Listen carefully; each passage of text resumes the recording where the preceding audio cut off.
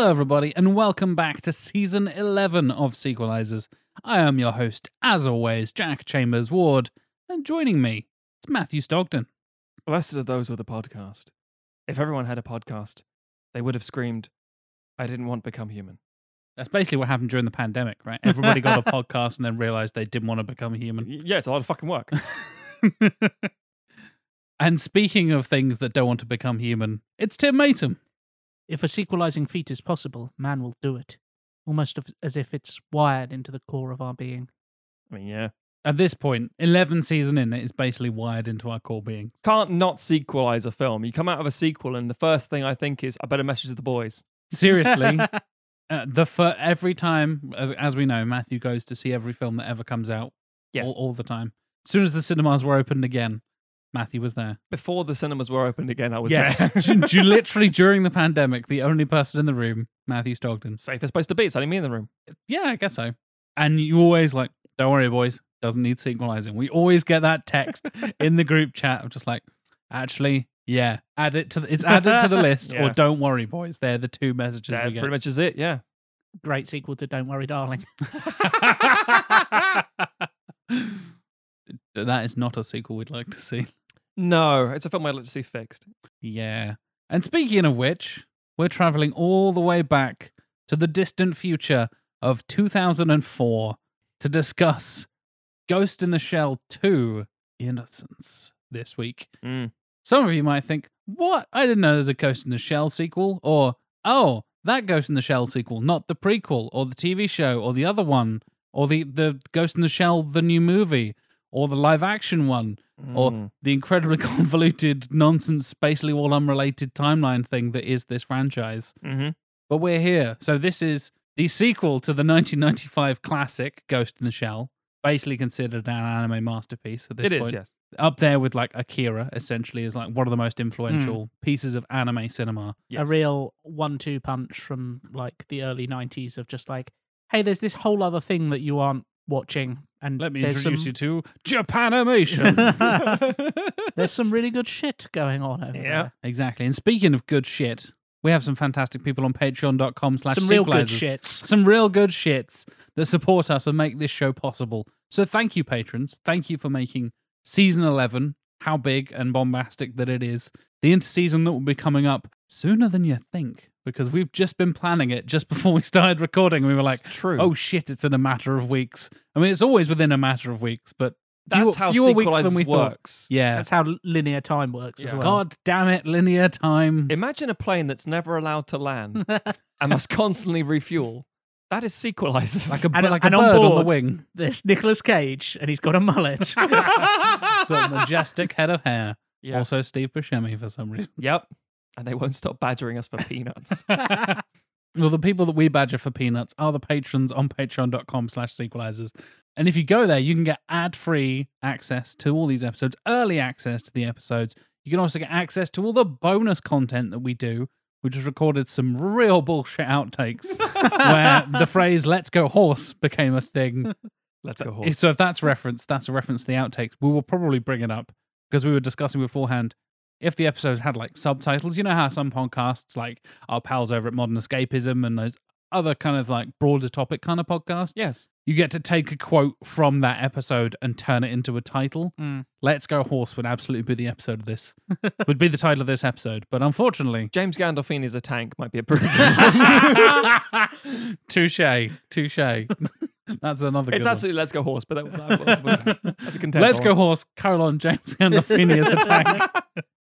That's our title of our next light novel. Yes. I hope that's really whet the appetite of people who are like, Exactly. What- Can't wait for the outtakes. Yeah. Exactly. If you go and support us, like I said, at the £10 tier or higher, you get access to all the bonus content. We've got 3 movie commentaries this season. We'll have 3 entire bonus interseason episodes coming up in the interseason as well. And you also get access to the library of all the back content.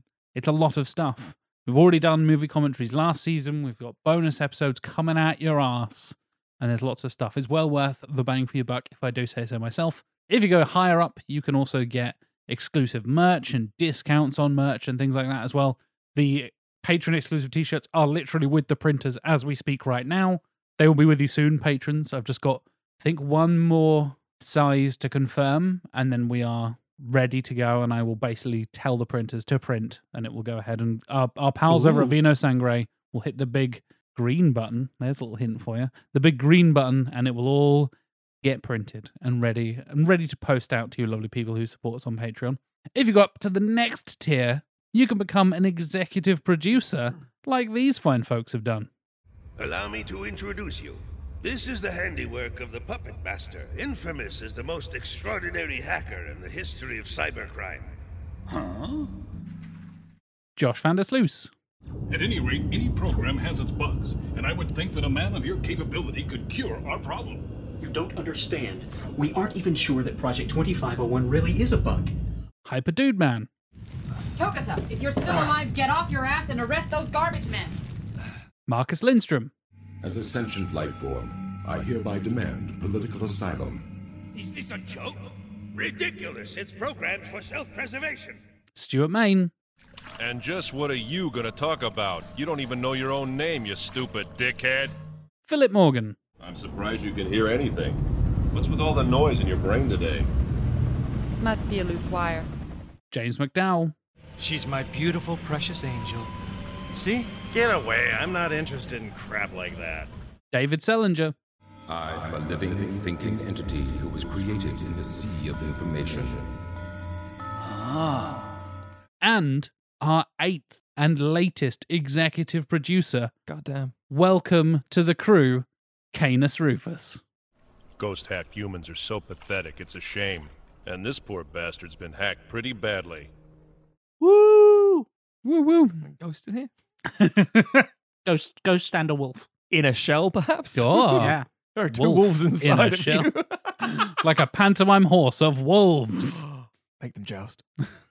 And if you go up to the highest tier on our Patreon, those are the VIPs. The VIPs for this week are Jonathan Firth Clark. それが可能であればどんな技術でも実現せずにはいられない。人間の本能みたいなものよ。 Xenos. 恐れ、不安、孤独、闇。それからもしかしたら希望。希望？真っ暗な海の中で。 And Josh Miles. 今我ら鏡もて見るごとく見るところおぼろなり。今のお前だよな。 And, first of all, thank you very much for supporting us, executive producers and VIPs. Ta! You are game changers when it comes to sequelizers. You make this entire thing possible. But we've been hinting it, we've been teasing Oh. coming up in the not too distant future of 2004. The not too distant future of 2029, that the first Ghost in the Shell is. No, in the not too distant future of next season, we will in fact have 5 VIP slots available, ladies and gentlemen. Damn. Yeah. They'll be opening up very soon. We'll make an official announcement when that will actually go live, so you can all fight over slots and things like that. I know a few people have already shown interest, which is very exciting for us as well.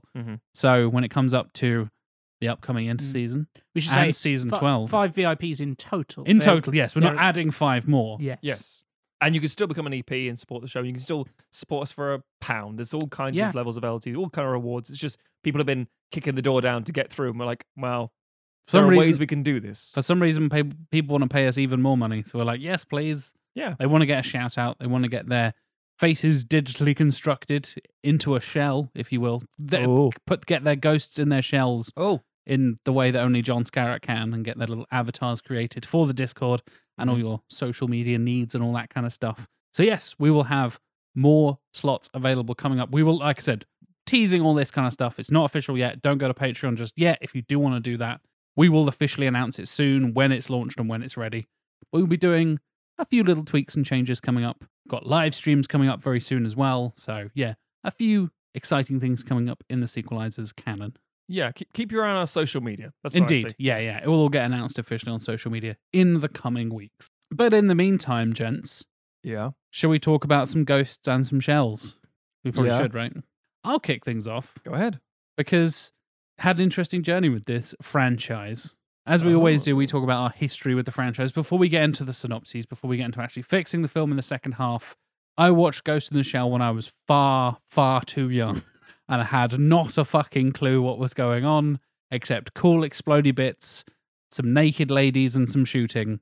Sounds good to young Jack, basically. Saturday afternoon solved. Yeah, I think I must have been about, I don't know if I was even a teenager, like I was 12, maybe 13, something like that. And saw it on TV at some point, probably some late night Channel 4 thing or something like that. Mm-hmm. And yeah, enjoyed it for all the wrong reasons, basically. Did not pick up on any of the interesting philosophical stuff and the, all that kind of existential stuff that I love in my sci-fi these days. Mm-hmm.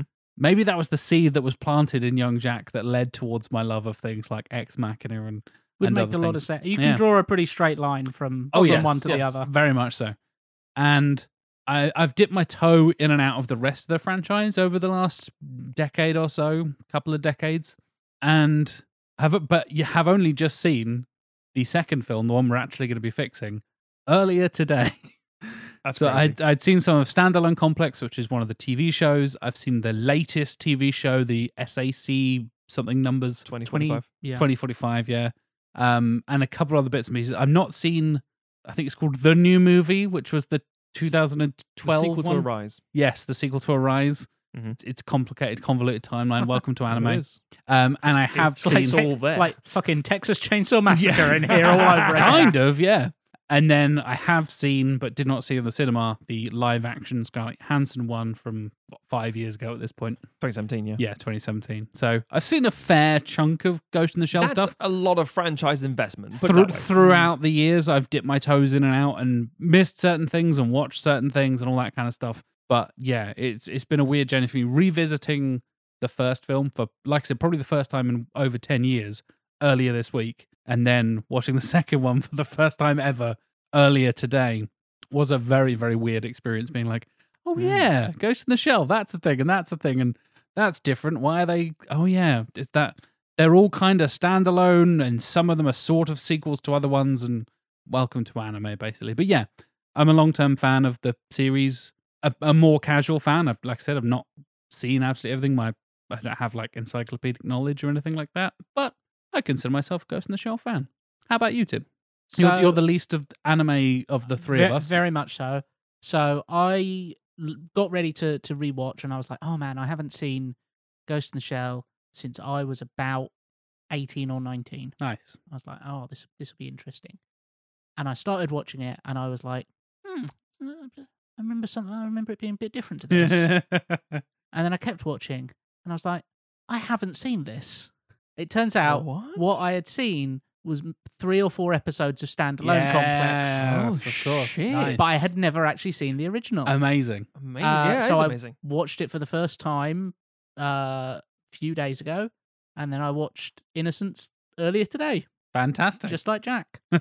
So yeah, so I'm relatively, like I say, I watched, I think about 3 or 4 episodes of Standalone Complex, although I can barely remember them. When I was about 18 or 19. And just assumed Ghost in the Shell, Blair. Long enough ago that it's all the same thing, right? I may have been in a slightly altered state of mind when I was watching them. It could have also been that it was showing on Cartoon Network at the time. They could have been doing 2 or 3 episodes in one go. No, because I think I would have been watching the DVDs Tim around was just high then. someone's Fuck that. around someone's house. Yes. So yeah, I was kind of it was a very unique, because I went in thinking that I knew what I had vague memories of what was going on, and I was like, when are they getting round to the laughing man? It's like, oh, he's not in this. Interesting. And so yeah, it was interesting coming to it with awareness of what the bits that I did know, the bits that I've picked up over the years, just from seeing stuff. The cultural footprint is huge. Yes, so, yeah. exactly. Yeah. I have not seen the Scarlett Johansson version. Mm-hmm. I did watch a few videos about it in preparation for this, just kind of from being interested and being like... Familiarize yourself a bit. Yeah. And just having... Once I had actually watched Ghost in the Shell for the first time, being like, wow, I bet Hollywood fucking ruined this. So I was quite interested to read in quite how they fucked it up.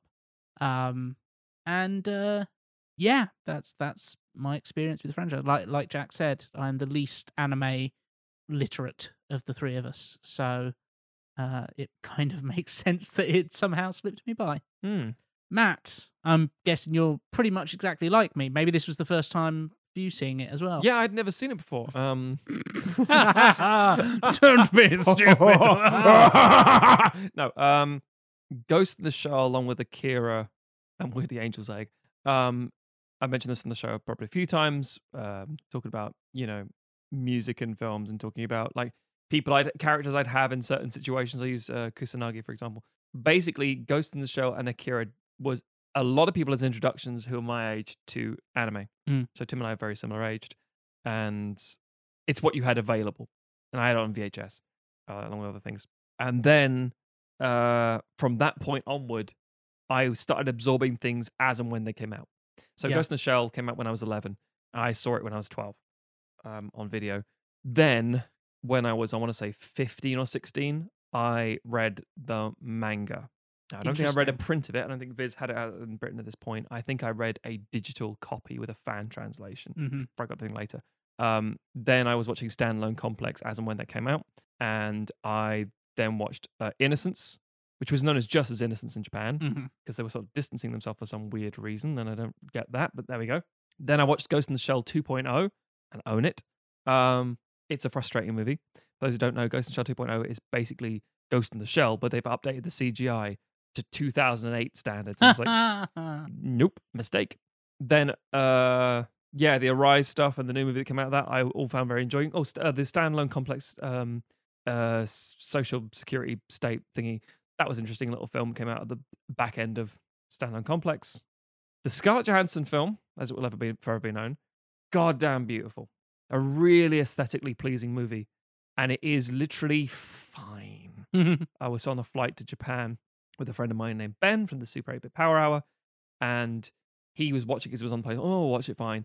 And he stopped and said, it's frustratingly okay. I said, I know, right? It's not a hideously offensive car crash that makes you very angry. It's not really good. It doesn't honor the original source material. It's just there. And it's mostly an adaptation of a different arc in the manga fused with some of the bits from the original. This is something frustrating with this thing, because ultimately every version of, as Jack said earlier, every version is kind of its own thing. Yes. Every version has a different vibe. All kind of their own timelines and stuff. Right. And I think as long as you don't watch the live action one first, correct, I think you can watch it as part of an overall franchise experience. I own it. I think it's I think it's fine. It's just completely unneeded. I think is the thing. Entirely. The issue with it is it takes so much, and this is to its credit and to its detriment. It shot for shot remakes some of the most impressive stuff from both, interestingly, the 1995 original and Innocence, and a few other bits and pieces throughout the franchise as well. Adds so little, though, to them. It adds absolutely nothing is the problem.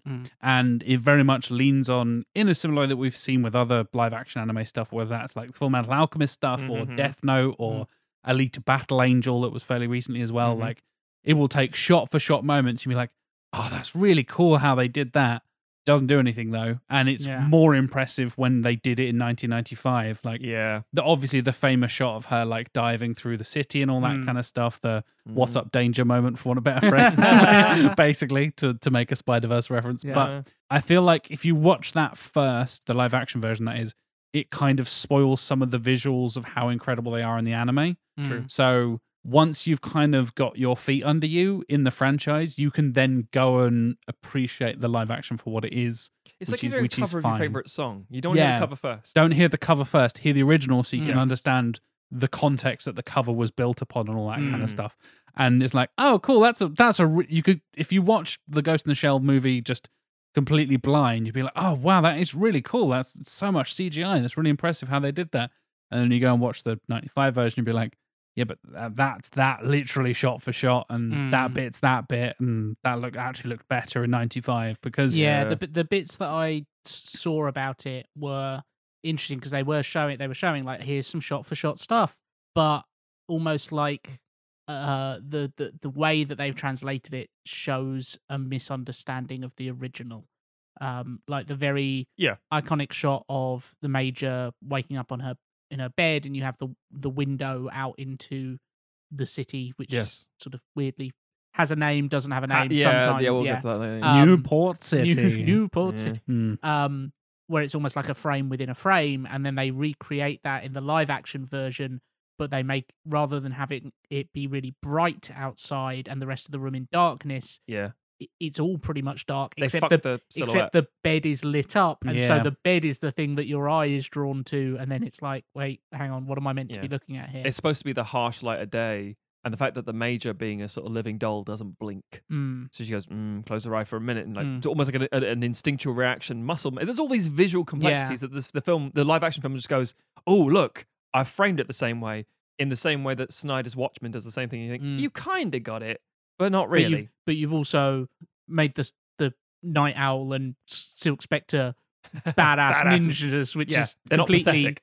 Beside, and it was stuff like how all of the city stuff in the original Ghost in the Shell is done from a people's point of view. When you have that, like, what is it, like 6 or 7 minute segment that's just kind of beautiful shots. His stuff, in the city, it's all done from perspectives that humans could be, like either you're down on the street level or you're looking down from a tall building kind of stuff. And the live action version does lots of like digital camera swooping through the city, and it's very impressive, and the CGI is good, and there's some interesting world building going on there. But because it is that you're like a CGI, or you're a drone zooming through the city, you're not connecting to it in the same way. It doesn't have that lived experience of a haunting emptiness despite being bustling and full. Yes. By the way, this is what inadvertently what we're doing here is describing the virtues of Ghost in the Shell. Final thing to start off, there's a recent Netflix series, as is known, which is SAC, or Standalone Complex 2045. It's frustrating because the story in the second season is actually quite interesting and very Ghost in the Shell, but the animation, fuck me. Yeah. It's so hard to get past that fucking mocap 3D doll cell shaded stuff. I know it's for some people, but like, you make me so angry. It pleases nobody basically, but that's the lowest point in the franchise in theory.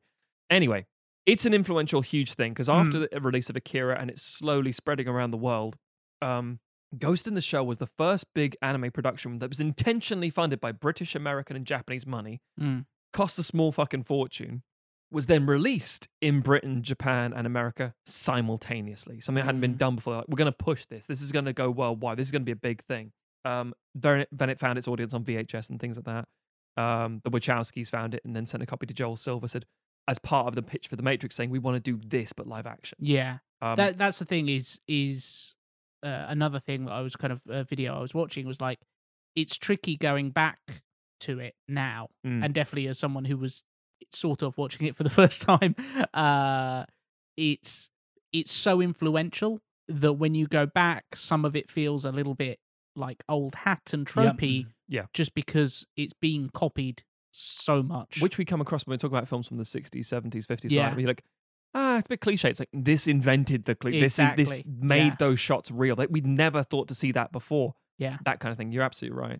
And what's weird about it is the cultural footprint has been huge, and everyone remembers the first film. Everything else that came afterwards has a very strong strain of followers. But there's never anything that's been the height of Ghost in the Shell. It's always spoke with reverence by people, but every time you try and get off the ground again, it's always like, there's always something. Although I would say, personal opinion, Standalone Complex, as someone who's read the manga and stuff, Standalone Complex is the best hybrid version of all of it. I agree. Because the original manga is kind of tonally different. And Mamoru Oshii bringing in his own style for the directing made it darker, more grounded, made Kusanagi much more androgynous and doll-like, etc., etc. All these bits and pieces, put in the biblical stuff, because that wasn't in the original, in Shiro's work in the original. But Standalone Complex has a combination of all of it and a bit of goofiness and talking little tanks. I'm like, yes. I find it fascinating. We talk about this so much about how creators, and especially when it comes to adaptations, how much influence the creator can have, whether that's the director or the writer or whoever it is, or the showrunner in Richard TV Donner cases. on Superman. Exactly, yeah. They have such a... Oh, that is Donner's version of Superman. You have that moment, oh, this is so clearly, as much as I hate to say it, like Zack Snyder's version of Superman or whatever it is. And when it has an impact on the original Exactly, source material, yeah. Comparing Donner's Superman to Snyder's Superman, it is the same character influenced by the same comics, essentially.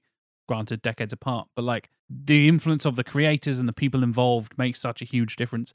And I can't think of many other things where like Oshii continued doing his Ghost in the Shell and basically told Masamune Shirow, the original creator, the mangaka who created it, to fuck off and like do his own thing. And they had a massive falling out. And you're totally right, Matt, that Shirow's stuff gets way more like levity to it. And Oshii takes it very deadly seriously a lot of the time. And you get like the occasional one-liner and stuff, but basically no one laughs in an actual human way unless they're uncomfortably laughing as a creepy robot. Yeah. In the first movie, everyone is super serious all the time. It's very like Blade Runner. It's Blade Runner, exactly. Everyone is super quiet and like, I can't believe we even exist. What are we even doing here all the time? And it's this super like saturated with existentialism. Yeah. And, like, we get it. Everyone's we get very read up on their French philosophers. Seriously, yeah.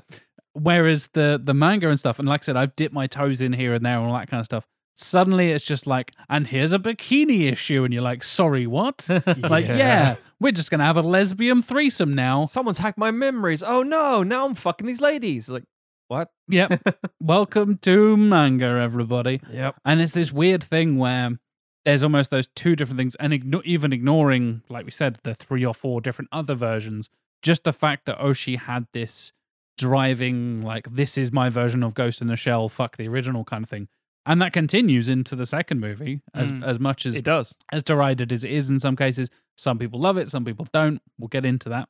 But I find it fascinating how different those seemingly parallel things are, yet how completely separate in tone and approach. And you would think the kind of general themes of what it means to be human and all the usual kind of cyberpunky, robotic-y kind of stuff. Something we've talked about in our Robots in Movies episode. We talked about in our AI episode. Yeah. Things we've covered a few times before.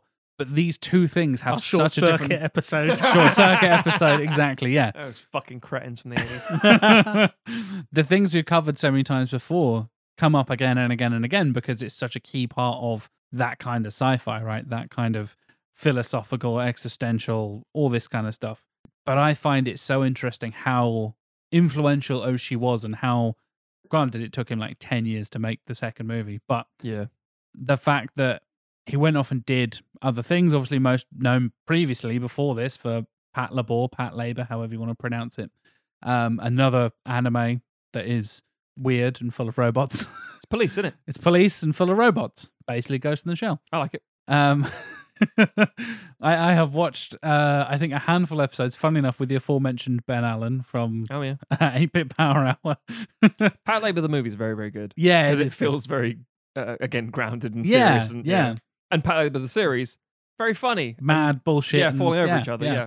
And I find that the balance there in anime so interesting because I feel it is almost like two sides of the same coin. And I'm sure you can speak to this even more than I can, Matt, but like, comedic anime is so over the top and slapsticky and mad bullshit all the time. Gintama jumps to mind. Gintama, perfect example.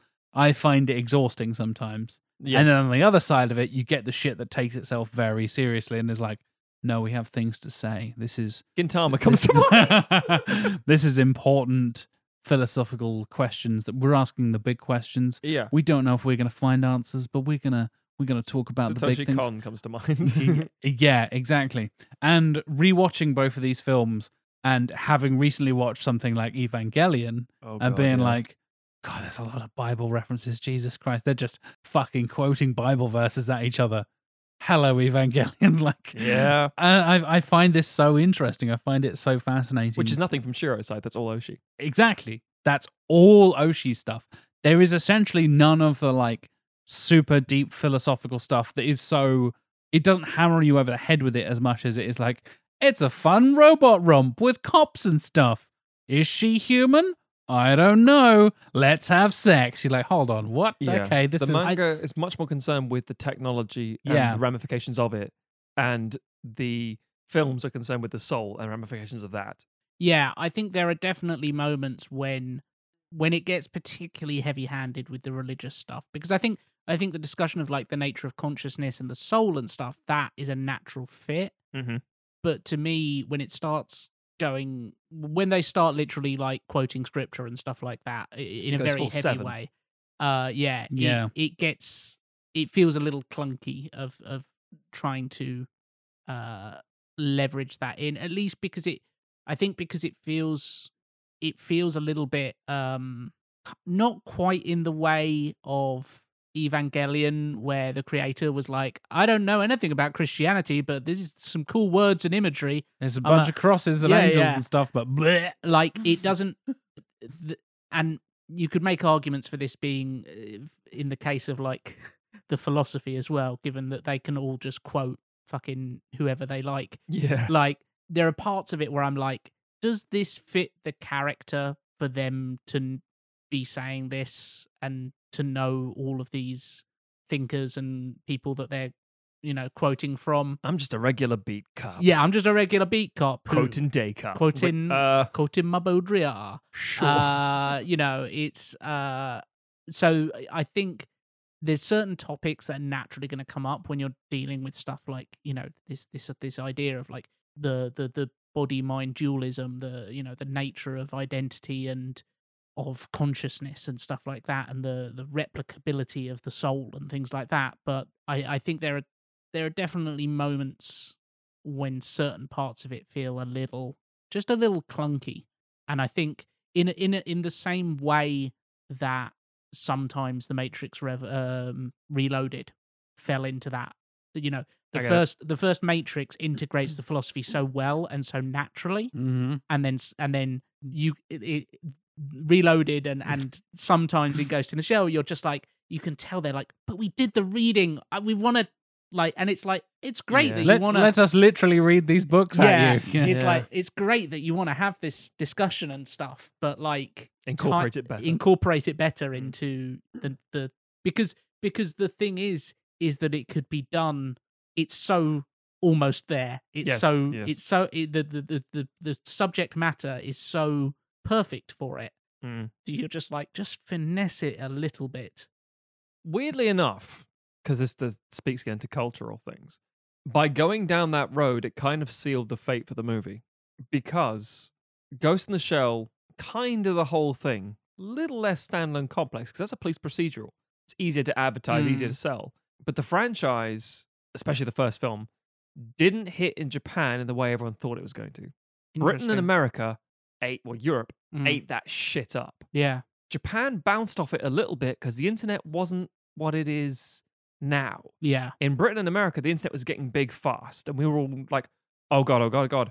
But Japan, being 20 years ahead, 20 years behind at the same time, just for a bit of context here, when I went to Japan in 2017, Wi-Fi is a difficult thing to find. And you're like, what the fuck? You're a technologically advanced country. It's like, are we? Also, fucking cash points close at 9 p.m. It's like, what are you talking about?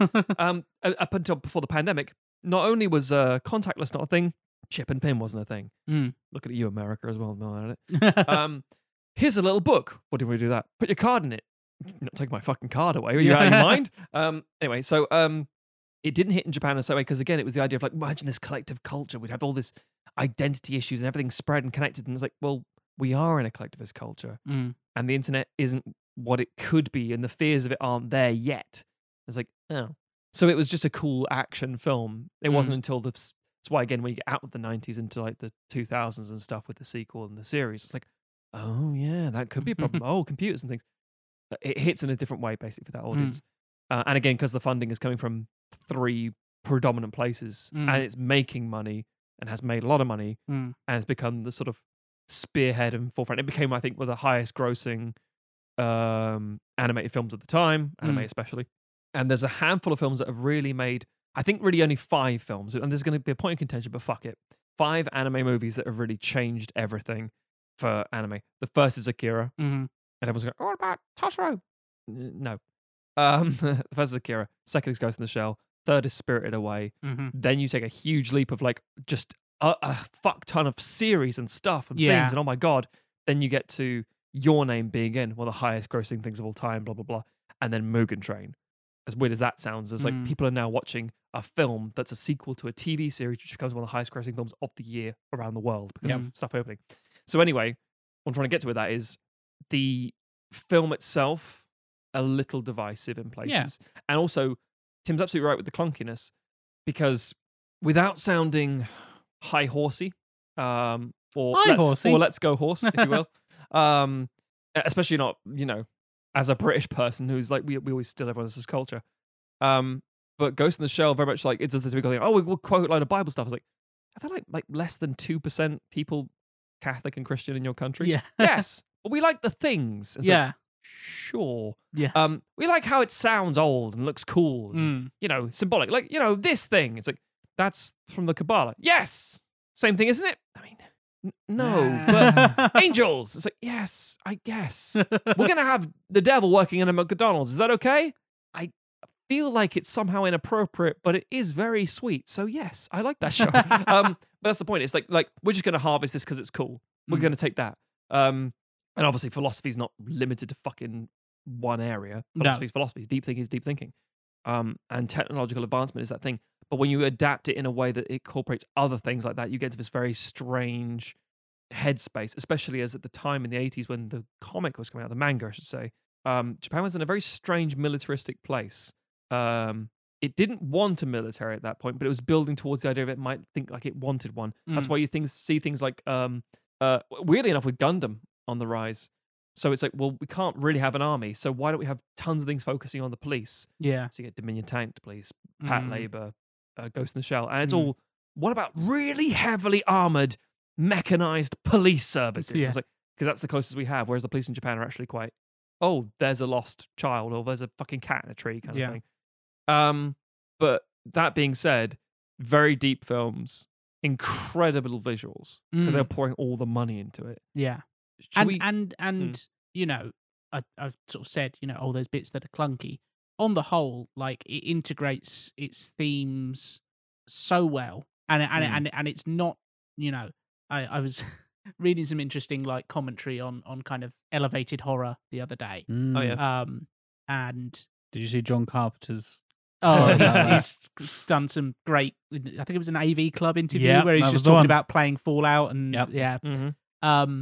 But basically the idea that like there's in kind of elevated horror nowadays, there tends to be a central metaphor that they hit quite hard, and it can be very well done and very well integrated, but it tends to have that one idea at the expense of the narrative, usually. To a certain degree, yeah.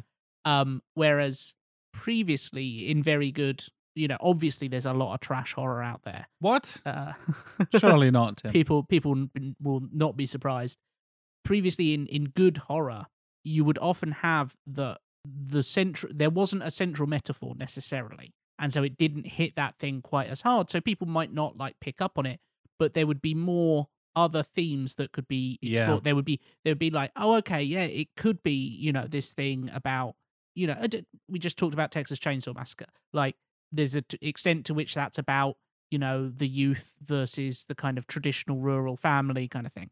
There's also the whole vegetarianism, meat, industrial side of it. You know, there's other interesting things going on there that you can pull out of it.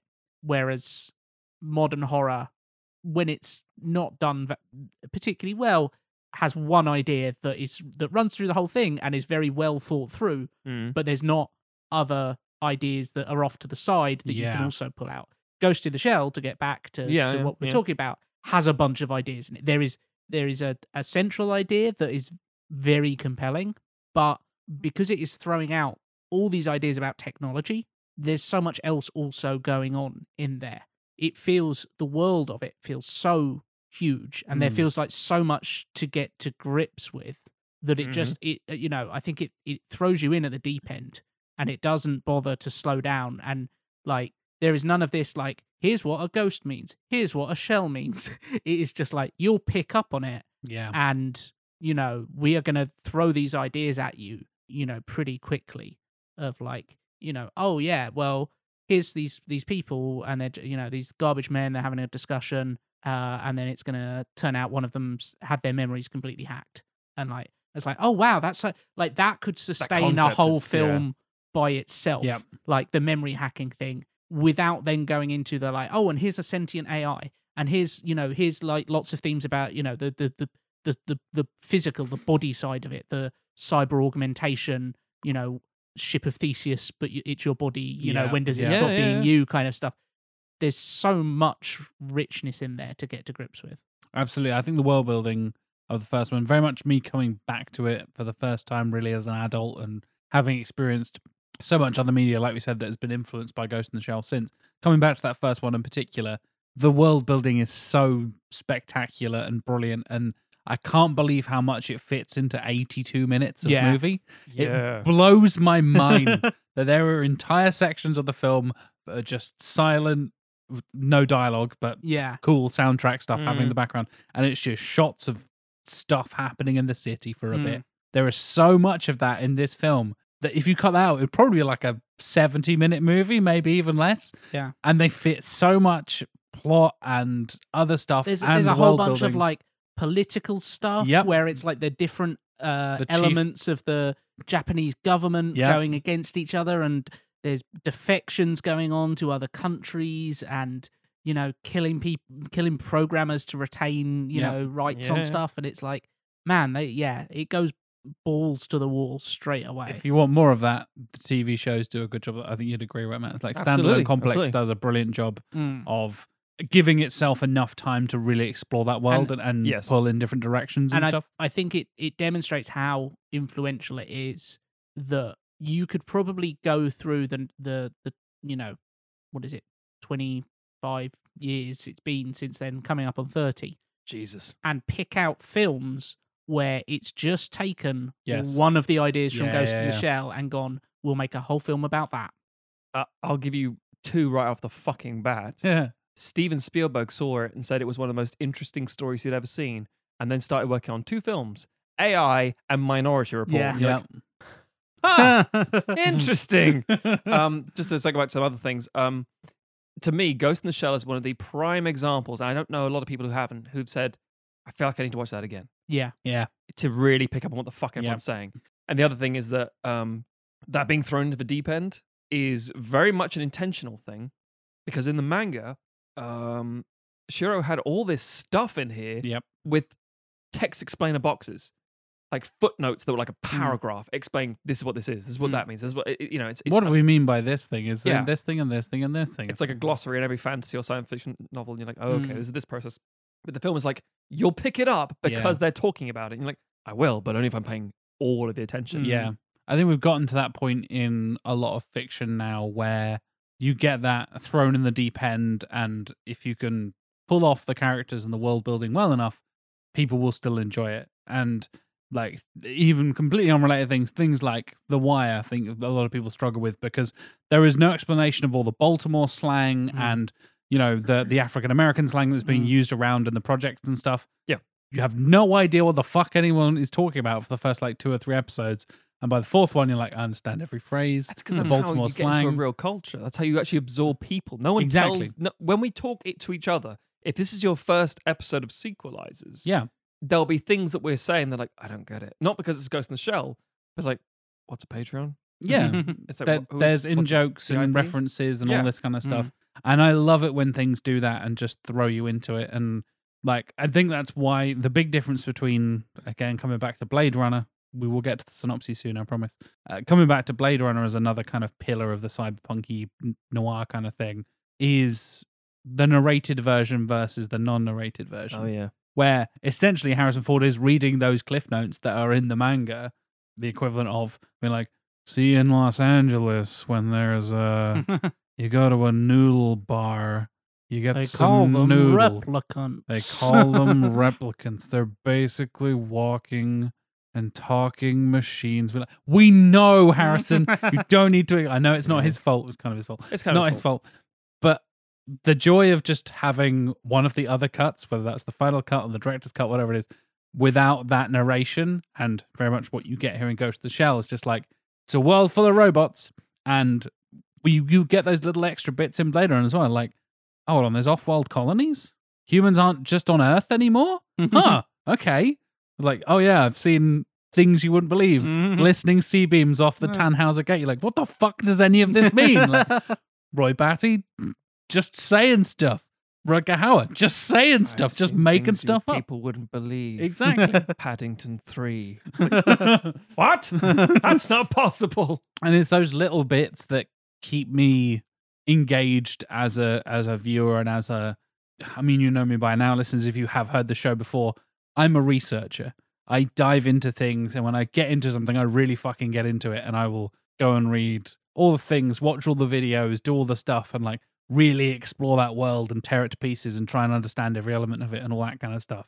And I love it when things give you that little sprinkling of like, yeah, there's off-world colonies in Blade Runner. Do what you like. Have fun. Just have a think about it. Yeah. Just have a little think. They're there. That's not what the story's about. Yeah, we're on Earth. We're in basically one city the whole time. Just don't worry about it. It's fine.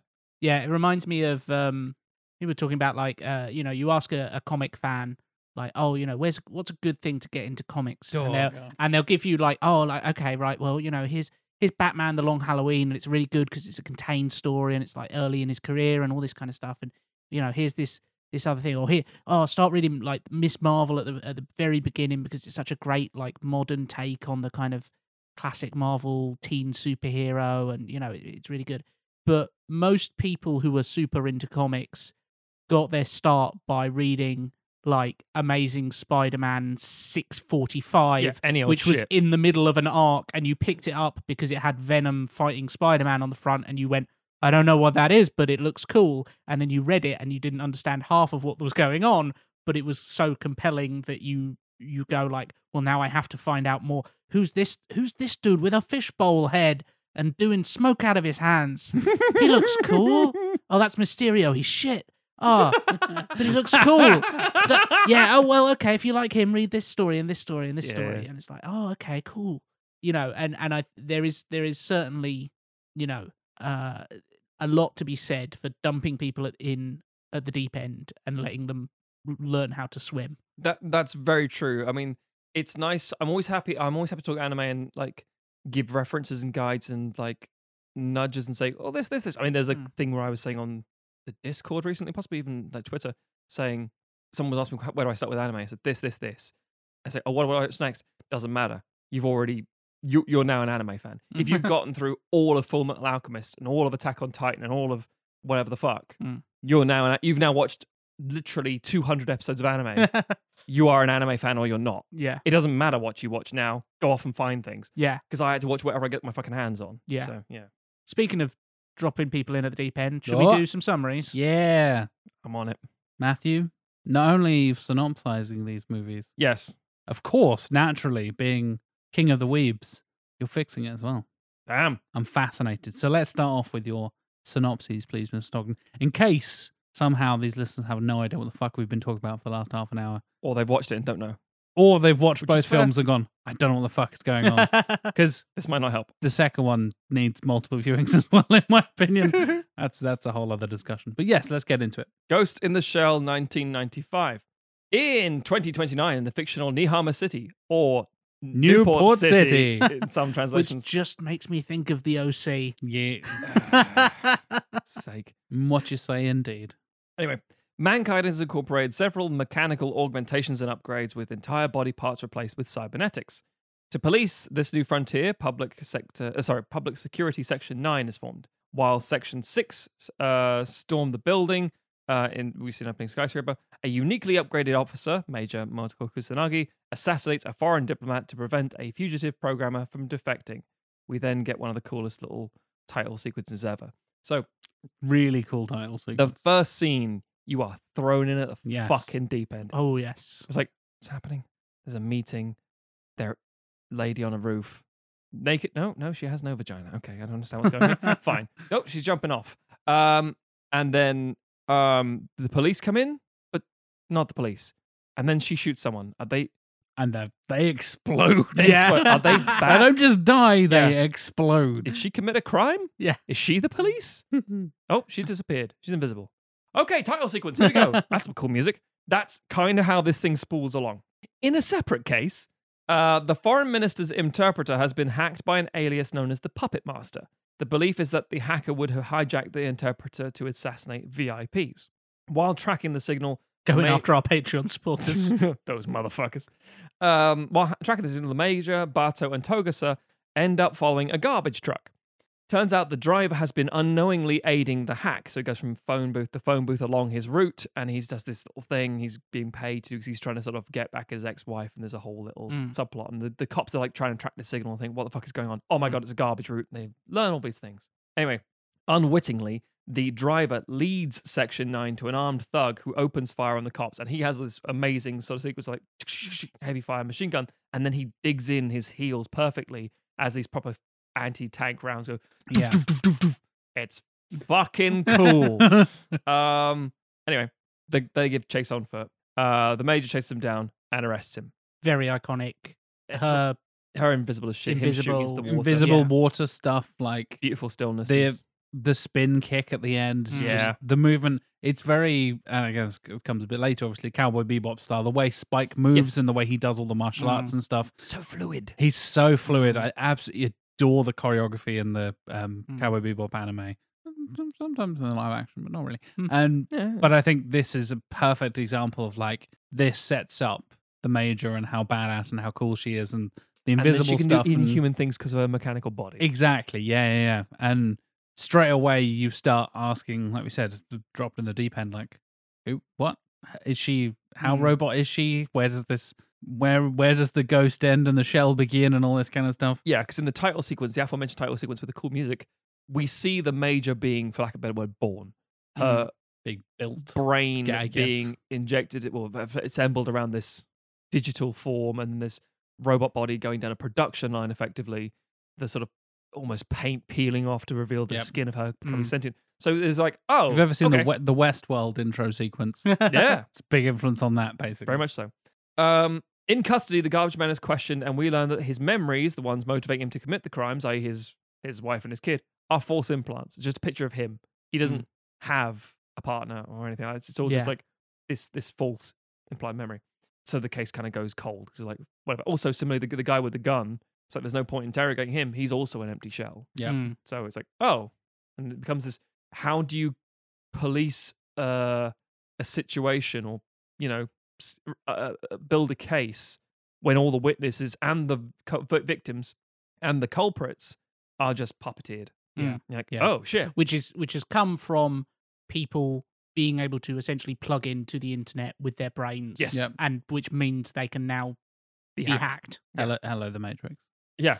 Yes. To unwind, the Major and Bato go on a boat and she goes diving. And there's a whole discussion about your metal body. If the oxygen tanks fail, you'll sink to the bottom of the ocean. You'll never get out of there. Yes. And she's like, well, I kind of like that. And there's a philosophical conversation comes out. Yeah. There's a lot of those moments, like I say, quiet moments where they just talk about philosophy and still moments, life for a bit. So I say they discuss philosophy and cybernetics and the idea of ghosts and souls. As the conversation ends, they hear an unknown third party, albeit with the Major's voice, quoting Corinthians from the Bible. And Bato says, "That was you, right?" And they just sort of stare off like, what the fuck was that? So this is the whole ghost thing where it's sort of implied, and again, open to interpretation, all that kind of stuff, that the Major's ghost is almost like a separate entity at some points. And this is the whole ghost in the shell thing where they talk about like, oh, how cyberified, the cyberification of people. The ship of Theseus reference you made earlier, Tim, like how much of your body can you replace with cybernetic stuff and still be yourself? Yes. And they have the whole like, well, as long as you've got a ghost in you, then it's fine. That's your soul, basically, right? Everything's whatever. But she starts like having conversations like on behalf of another voice in her head, and what the fuck? You're like, oh, so my interpretation of that is, as we'll get to, that's the Puppet Master already. It's never ever actually confirmed. Possibly, yeah. It's I think like you say, it's open to interpretation. But there is the very strong narrative that, like, yes, of course, it is. Yeah. But carry on. Oh, me carry on. Please do carry on, Matthew. That was my ghost speaking to me. Section 9 apprehend a body that was hit by a truck. It's a It's another naked lady. Oh. In reconnecting it, they find a ghost inside and learn that Section 6 contracted Megatech, the company that made the Major's body, to create a body to trap this hacker, the Puppet Master. Really stupid, really dangerous. But, you know, it's a lot of jurisdiction crap. Yeah. Anyway, the body then activates itself and claims a political asylum. And then there's like, oh, wait, what? Fuck. What is the situation with AI? We don't have a situation. It's like, oh, okay, what is the jurisdiction? There isn't one. Fuck. Doesn't matter though, because an invisible agent attacks them and steals the body. So Section 9's subsequent investigation reveals that Section 6 created the Puppet Master with the help of the fugitive programmer from the start of the film, the person they were trying to get back who was defecting. All of which is referred to as Project 2501. It was created for political espionage, but they've been trying to get it back after it escaped. So it's a classic example of like, okay, you made Skynet, it became sentient and got out into other things and now wants out. And it's like, I'm an AI, I'm sentient, I want to go now. I don't want to do this. It's also Agent Smith from The Matrix. Kind of, yeah. And they're like, well, we'll build a body to trap it in. Ha ha ha. Oh shit, it got out. How did it get out? It's not just in one We gave body. it legs. Yeah. We gave it titties and legs. Anyway, the Major tracks the Puppet Master's body, which is being transported in a car to a warehouse. But the car is being guarded by a spider-like tank. Very iconic scene. An invisible, big invisible tank. Terrifying tank So there's thing. a car just in the middle of a warehouse. Kind of warehouse / museum because it's got like Yeah. fossils on the wall and big old tree. There's a Tree of Life. Tree of Life thing. Yeah. Which again was Symbolism, ladies and gentlemen. symbolism featured in Angel's Egg as well. But either way, Angel's Egg is another Oshii movie, It by is the way, indeed, ladies and yeah. gentlemen, that predates this and is very The man similar. has his preoccupations. Very much so. Very much so. Angel's Egg is basically a sort of predecessor to this. Yeah, effectively. And great in its own right as well. Yeah. So, but not the French version, which is half this and half. I keep forgetting Yes, the name of that yeah. fucking film. Yeah. So the Major then engages on her own against orders and is able to get the Puppet Master, but her body is effectively ruined in the process. So this thing is like tearing through the walls. She's using the best weapons she has, but she can't really do much with it. She has to literally jump on top and rip it open. But in doing so, tears her own arms off almost. Yeah. She becomes useless and disaffected. But yeah. Yeah. Really awesome idea. Like she's willing to put her physical body at risk. And Well, when at your harm body to, can like, be replaced, the Yeah. idea of ripping your own arms off doesn't really mean the same thing to us. And it's real graphic. It's visceral real and grisly, graphic. yeah. But Even her back muscles start spasming and stuff, and then suddenly, like, the skin starts tearing off from her arms and Yeah. shit. Like, oh, so good. Brutal. Then Bato arrives. He does. He does. kills the tank with a big gun. Yeah. Yep. And it's cool. Gets his arm ripped off. Yeah, that's true. He then helps the Major link up with the AI, the Puppet Master, on the floor in this body. The two then discuss life, mortality, and sentience. And Bato goes, "You know I can't hear any of this, right? You're just having a conversation inside your head." They ignore him. Okay, cool.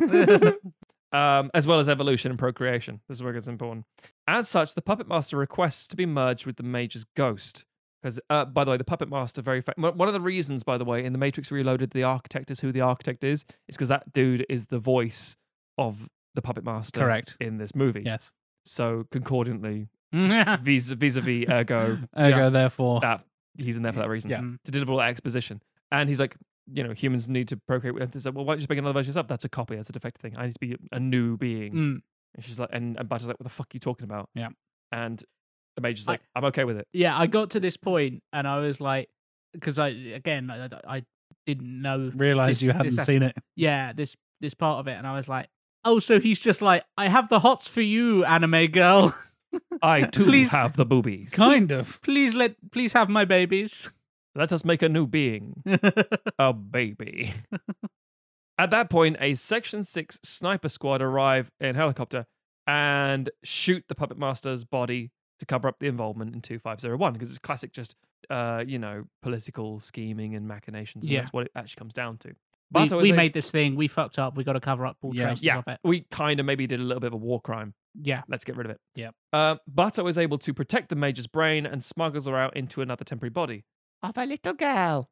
The new creation explains she is neither the Puppet Master nor the Major and sets off into the night saying they will meet Bato again one day. And the voice changes and like, oh, I'm just a little girl. and now I'm the Major again. Yeah. Except I'm not. I'm something else. You're like, okay, cool. And she just stares at it sitting. Yeah. Like, creepy. And it's a lot to think about. It's a deep thinking thought piece, and it's like a chance to really the thing you kind of want to go to, watch, and then have a discussion about. Yeah. Because you can then say that was a really cool that action sequence, that having the tanks going through the walls, and they like get the sparks coming off the metal pylon supports in the mortar work. That's so cool. And then of course, what does it mean by this? Do we think that's the voice of the puppet master? Maybe it's inside her own ghost. Do we think that if I was inside a machine, would I live forever? And then blah blah blah blah. That's the whole point. It's a classic. I'm in my early 20s. I'm a little drunk and or high, and I've got a lot of things to say about nothing. Good thing to watch from the age of 12. And it's iconic. Yeah. As we said, incredibly influential, iconic, and I think still has moments that feel fresh. I don't know how your interpretation of this was, Tim. Like you said, essentially watching it for the first time, but having lots of reference points for it. It still feels very fresh. The visuals are still really interesting, and in ways that I kind of forgot. I kind of underestimated it in many ways. I feel like, I know it's like influential, iconic, whatever. Yeah, whatever. Didn't really think about actually, no, that's really cool. And even little things like there's an invisible tank. How do we deal with that? And she's like, shoot the glass ceiling. I'm like, that's really clever. And just Die Hard. It's fucking Die Hard, right? Yeah. The shattering the glass comes down and reveals an invisible tank. I'm like, holy shit. So it does. And it's almost entirely hand drawn as well. Yes. Which means there is a very pretty, aesthetically pleasing visual. Yeah. Unlike Ghost in the Shell 2, aka Big CG Mess. Oh, we got some of that Animatrix CGI. You want lots and lots and lots of CGI on top of hand-drawn backgrounds? We got you covered, baby. You want the birds from Birdemic? We got you, baby. Those fucking seagulls look like a bag of shit. Like shit until you see one close up, like, look at its face. And like, I'm good. Go follow the Twitter account Low Poly Animals. It's the fucking best. Like, this is a crab from Doom, and you're like, what? It's a red block. Yeah, that means nothing to me. There's a thing that I've noticed in animation of this kind from around this time, and I think there's bits in the Animatrix. I think there's bits in we discussed Blood the Last Vampire in our live action anime. Is it boobies, Tim? They're boobies, Okay. yes. No, it's something that would have previously been incredibly work intensive to animate, which they can now do thanks to CGI, and so everybody fucking does it, which is first person shots, like going down corridors. we're gonna walk down a corridor and you're gonna see it from my point of view kind of thing. They're still doing that. The first episode of Chainsaw Man went up the other day, and it opens with that. Except now we have the technology to go, good. Yeah. It doesn't look like a bag of shit. That's only been a thing for the last, I want to say, 8 years. Before that, it's always been, nope. That stands out. I mean, I do get it, because nothing like a beautifully, there's a series called Laid Back Camp. It's about a bunch of schoolgirls that go camping. It's not what you think it is. It's actually really sweet and wholesome. And basically, I love it. It's really simple, really soft viewing, really easy. It's like, okay, better gather some wood. Slowly chop the wood. Okay, let's light this wood in front of my tent. It's all set up. I can have a soup. It's like, fuck, this is brilliant. I needed this. I had a shit day. I needed this. But Stardew Valley, the anime. Kind of, yeah. But one of the characters has a moped, and anyone who's animated anything knows, vehicles. And it's always CGI. But it looks decent enough. You go, good, here we are. I can tell it's CGI, but it's fine. Yeah, from the opening moments of this, I saw the opening of this movie and I was like, oh, I know exactly when this was made. Yeah. Hello, the PS2.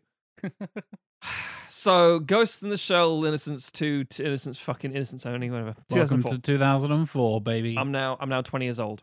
At the time, I remember Final Fantasy Spirits Within coming out a couple of years before this. Good lord, what a movie! And it looked impressive at the time. It blew my 11-year-old mind. Or 12, whatever. It looks wobbly now. It really does. And this film, I don't think blew my mind. Well, the carnival scene we got up to, the parade seems pretty damn good. Yeah. But there's some really interesting stuff.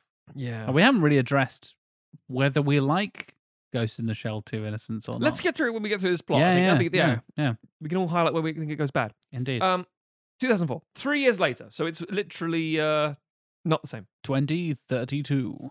Bato and Togusa are brought in to investigate malfunctioning gynoids that have been committing murders. Gynoid is the female version of android. So these Yes. are essentially, we'll get to, sex robots. You're damn right.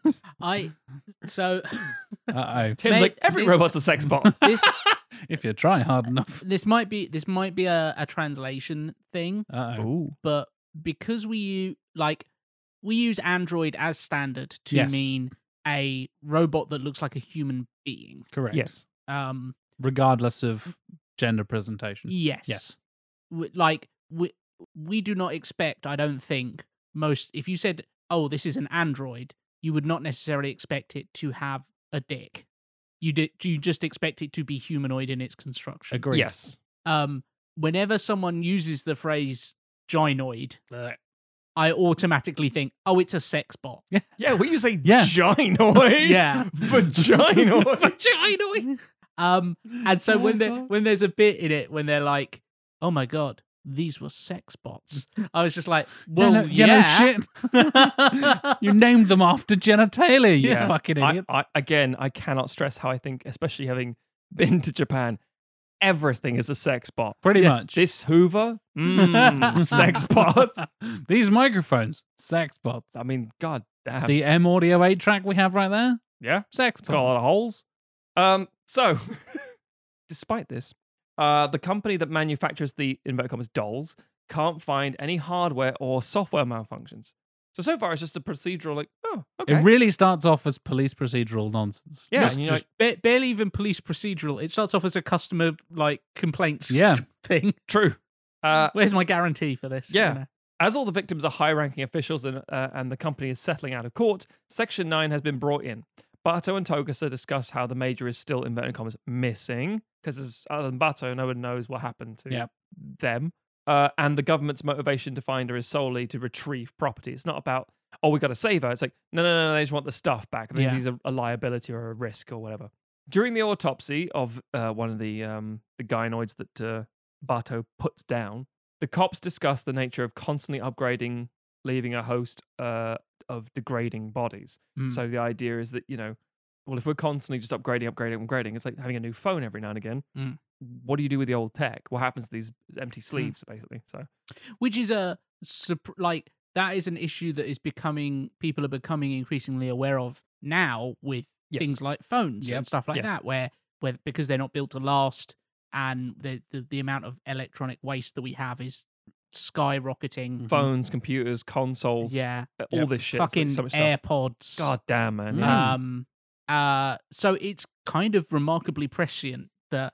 It usually is, yeah. And that they link that to essentially kind of like displaced populations and, unhoused people of, these robots, people buy them for companionship or quote unquote companionship, but then they upgrade to the next model the next year because it's got, it's much more lifelike at it, it's. I didn't wash my sex bot. It's stinky. I want a new one.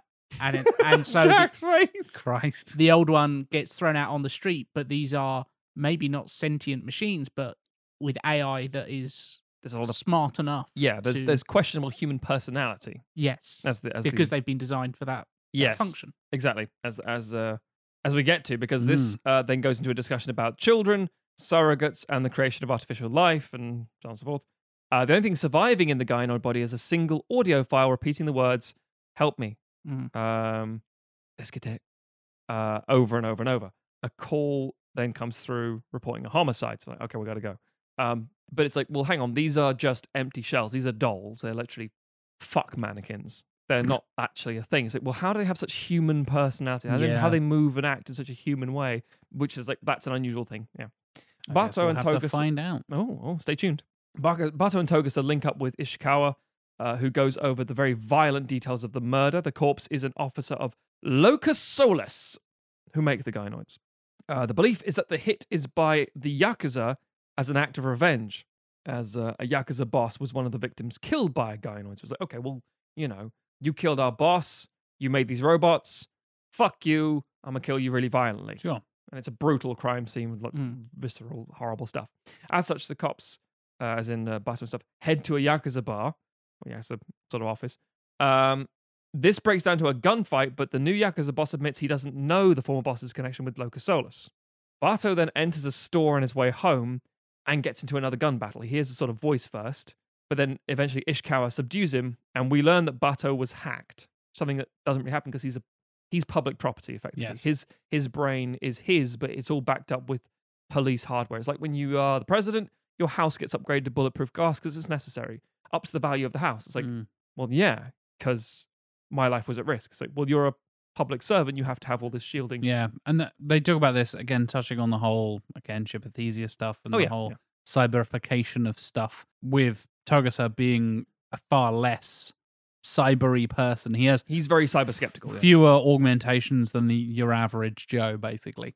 And this is something that's really touched upon in the recent Cyberpunk show, Cyberpunk Edge Runners, talking about cyber psychos and like once you remove enough of your body, you can go insane and all this kind of stuff. And again, your brain trying to comprehend like phantom movements and phantom pain with things that are synthetic and real and blah, blah, blah. Highly recommend Edge Runners, by the way. Cyberpunk the game, fine. It's fine. But that show's really, really good. And I think it does a really good job of kind of exploring, again, as Tim was saying, pulling out one of these themes and really drilling into it like so many things do. That does a really interesting job of taking that kind of, okay, so what happens if you go this far down this direction and you have too much cyberification and stuff? Yes. And with Bato, he talks about like, yeah, I've been upgraded in certain ways. And even in the first one, the Major's asking him like, why, what percentage have you been replaced at this point? What are you like 70% or something? And he's like, Bato, who does not have eyes. Yeah. Bato has like these little cylinder discs. Orb things, yeah, exactly. So it turns out he was hacked. And it's essentially he gets shot in this shop, but it turns out that he actually shot himself. So all of this is to further invalidate Section 9's credibility after the Yakuza bar attack. So they're like, oh, you're clearly on, an out of control thing. He went and fucked up with these guys. Then he went to the shop and shot himself up and other people. That's really what a reckless danger thing. They're all, need to be shut down, blah, blah. Aramaki cuts Bato and Togusa off publicly, but encourages them to pursue the case off the books. Classic noir detective stuff. Yeah. I have to be seen to be doing this, but at the same time, I want you to still go out and do that. I can't officially tell you to do that, but yes, go and do it off the books. You're on leave. Should I hand in my badge and gun? No. Hand in your brain. Right. Give me your eyes. I will take your eyes back. Anyway. Both men witness an extravagant parade. It's a long sequence. Yeah, it's very pretty. Again, very cool looking. Yeah. And again, enhanced by this, and we haven't talked this much enough, but the music is fucking just stunning. Banging. Perfect combination of like ancient Japanese, and I didn't mean like just really ancient Japanese, and digital synth stuff. It Cyber stuff. Yeah, perfect marriage of past and present and future. It's amazing. And the second one has the prime example of this one in this sequence. So they witness the parade and they follow leads to the mansion of a soldier turned hacker named Kim. Good old Kim. They discuss philosophy while they do this, because of course they do. And what they do... That's just an underlying just thing. Happens all the fucking time. Whenever Matt doesn't say that, just assume that's happening in the background. Yeah. In the pauses I'm leaving, it's because philosophy is being discussed. Slash just Bible quotes. That's true. Just being said. A lot of Bible. Like, if they're in a lift, it's time to film the back of their heads to save on animation costs and talk about the Bible. Yeah. Kim then hacks both the officers. They're subjected to traumatic imagery. It goes on for a while. See some interesting things. The house blows up. Turns out it's all fine. Bato is able to overpower Kim and says he knows he was behind the hack of the store as well. Something he's behind the whole thing. But why? Bato then infiltrates Locus Solus, located on a ship thing in international waters. It's like a giant oil rig. It is, yeah. While Togusa remotely hacks in through an unaware Kim. So he's like using him as like a proxy, basically. Absolutely, proxy, yeah. The security system kicks in though and fries Kim's brain. Whoops. Yep. All the gynoids on board activate and attack the security forces. The Major... What? Who? Absent from this movie until now. Except for like 3 lines of dialogue, kind of, yeah. Then hacks one of the gynoids and works with Bato. They take control of the ship and redirect the ship back to Sovereign Waters so it can be used as evidence. The Major then exposits to Bato. She details that the Yakuza trafficked young girls and duplicated their ghosts, specifically photocopied them, to put them into the gynoids in an attempt to make the robots seem more desirable and human. Ugh. A young girl is then saved from the ghost dubbing, as it's called, ghost dubbing machine, and we learn that Locus Solus officer killed earlier tried to expose the operation but was killed in the process. Like, okay, now I see. Except unlike a normal detective case where all this is revealed, you just told it. Yeah. And it's because the major's gone off and done an investigation that we haven't seen. Because we didn't follow the major, we followed Bato, and he's like, I don't know what's going on. Because she's a digital god entity now. She's Neo. She's a literal, she's Neo. She's her at the end of her. Yes, kind of. Yeah. Yes. With the case closed, Bato asks if the major is happy. She says she's always in the net, and then disconnects from the gynoid. Didn't really ask the question. Yep. Bato returns to the city and is reunited with his dog. There's a dog. By the way. I was just about to say, I can't believe we've got through this without talking about. I realized that she wrote a thing here. If we haven't mentioned it yet, there's a whole minor subplot about this dog. It's great because dog. Oshie loves bloodhounds and has a bunch of them, I think. Yes. And yeah, there's no reason for it to be in here. They're always in his movies, but there they are. Yep. And they look cool. They look great. The animation on the dog is spot on. And it humanizes Bato. It's a lot of conversational bits It about does, yeah. Togusa doesn't want the fucking dog. I got kids. I don't want this dog. Yeah, he's the most human, literally, of the group, but the least connected to the dog. So does that, but like, again, going back to like Voight Kampf kind of stuff, like the empathy for animals and empathy for other species is a uniquely human thing. So does that make him less, just because he's less cybernetic, does that make him less? He likes his kid, but is that because it's a reflection of himself? Deep shit. And man. the doctor who's like saying, yeah, children are bullshit. Yeah. And just, let me ask you a question, doctor. And says, no, I don't have any kids. Yeah. And then she opens up her eyeballs and put a machine into it. Yeah. It's like, what the fuck? Yeah. And there's talking about how like making an AI is basically having is equivalent driven to by the the kids. same Same or desire. rather having kids is driven by the same desire we have to make an AI almost rather essentially. than the other way around. Yeah. And Ishikawa cares about the dog not dying as well. He saves him from the building when Bato's like under the hack. Anyway, Togusa gives his daughter a doll for her birthday, having learned nothing, obviously, and Bato stares at it, credits. So, in answer to the question earlier, do I like Innocence? It's a very frustrating movie, but the truth is, if you're a Ghost in the Shell fan, or any major fucking anime franchise, major, there are always going to be frustrating moments, because this is not a bad movie. The actual gumshoe detective sort of story, it works mostly. Yeah. It's frustratingly shoddy and heavy, exposition heavy towards the end. It's like, I don't really feel like I learned anything. I feel like you just kind of told me everything, but fine, I guess. The ramifications are really interesting. The world building is still very cool. The visuals are still nice when they're not hideous. They're really nice when they're not idiots. Yeah. That sums up pretty well, to be honest. Yeah. It's a Final Fantasy X cut sequence level, which isn't a bad thing, because I love Final Fantasy X. No, it's not. It's a good reference. Not that bad. That's a niche reference to Final Fantasy X. But at the same time, I rewatched both these recently. Actually, I rewatched all this shit recently. Just for the lols. Just because I love it. Yeah. It's Ghost in the Shell, weirdly hard to find in the UK unless you have Funimation. Yep. Which is sort of owned by Crunchyroll and paused at this, but it's a whole thing. Yeah. Ghost in the Shell 2 is... Just stick it in on YouTube and there's several copies there. Yes. Ghost in the Shell 2 is infamously difficult to get hold of because of a bunch of licensing issues that happened. It was owned and published by like 2 or 3 different companies across the US and the UK. You mentioned it just being called Innocence in Japan. Yep. That was a whole other discussion of like separating it from Ghost in the Shell that they wanted to do. Some people because Oshii wanted to go off and do his own thing. Yeah. Didn't Oshii say it's not a sequel? Yes. He treats it as its own standalone movie. And a lot of the issues with it's clearly fucking not. It is for like an hour. And then suddenly the major shows up, and you're like, well, this is a sequel to the first fucking movie now. Yeah. If you'd have just done the story of Bato and like the whole spin-off detective thing, it's essentially a spin-off or standalone sequel, however you want to do it. But then you would also have had a lot of very unhappy people going, where's the fucking major? Exactly, yeah. I was one of them. I think it's a really interesting idea for a sequel. But as I said, a bunch of licensing stuff. It's incredibly difficult to get hold of. I think it's either the DVD or the Blu-ray or something like that is like basically impossible to get hold of now. I was watching the YouTube movie reviewer and now movie maker Chris Duckman, talking about it, and he's like, "Yeah, I enjoyed this movie at the time." Blah blah. Yeah. And he has his like very much like you do here, Matt, in the Sequelizers HQ, or little recording room that is your living room.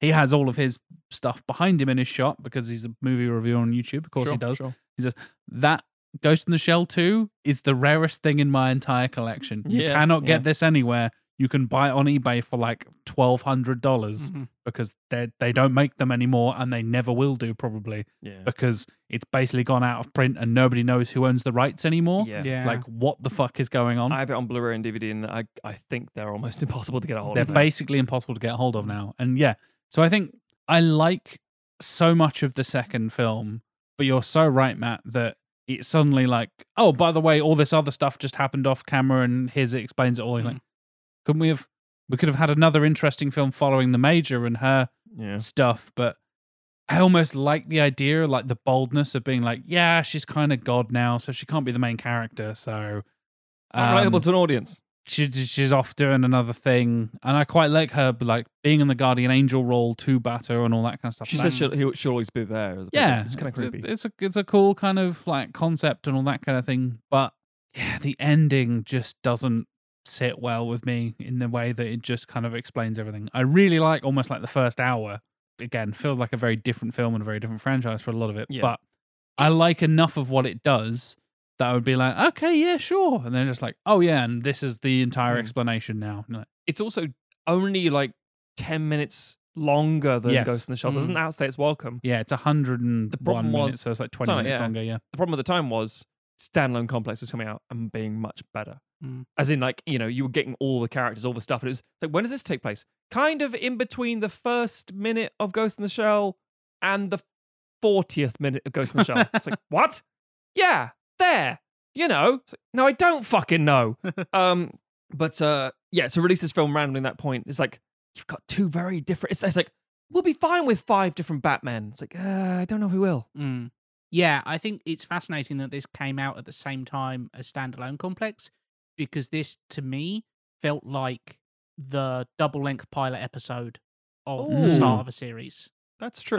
Because the thing about Ghost in the Shell, because it's dealing with the Puppet Master, and I don't know if they ever explicitly say this, but it certainly feels like when they realize what the Puppet Master is, it's like, oh, it's the first of its kind as an AI, rather than someone's personality who's been downloaded into a machine. This is a thing that has generated from artificial programs. It itself says that at one point. That's like as close as you get to that actual explanation of, I am something new. And you're like, okay, right. Yeah. And because it has that underscoring, it feels substantial in a way that Innocence doesn't. Innocence feels like, here's a case of the week. A day in the life of Bato. Yeah, which is really good and interesting, but it doesn't feel as big as the first film. Not that the first film feels, it's not like a world-ending threat or anything. It's just, but it has that,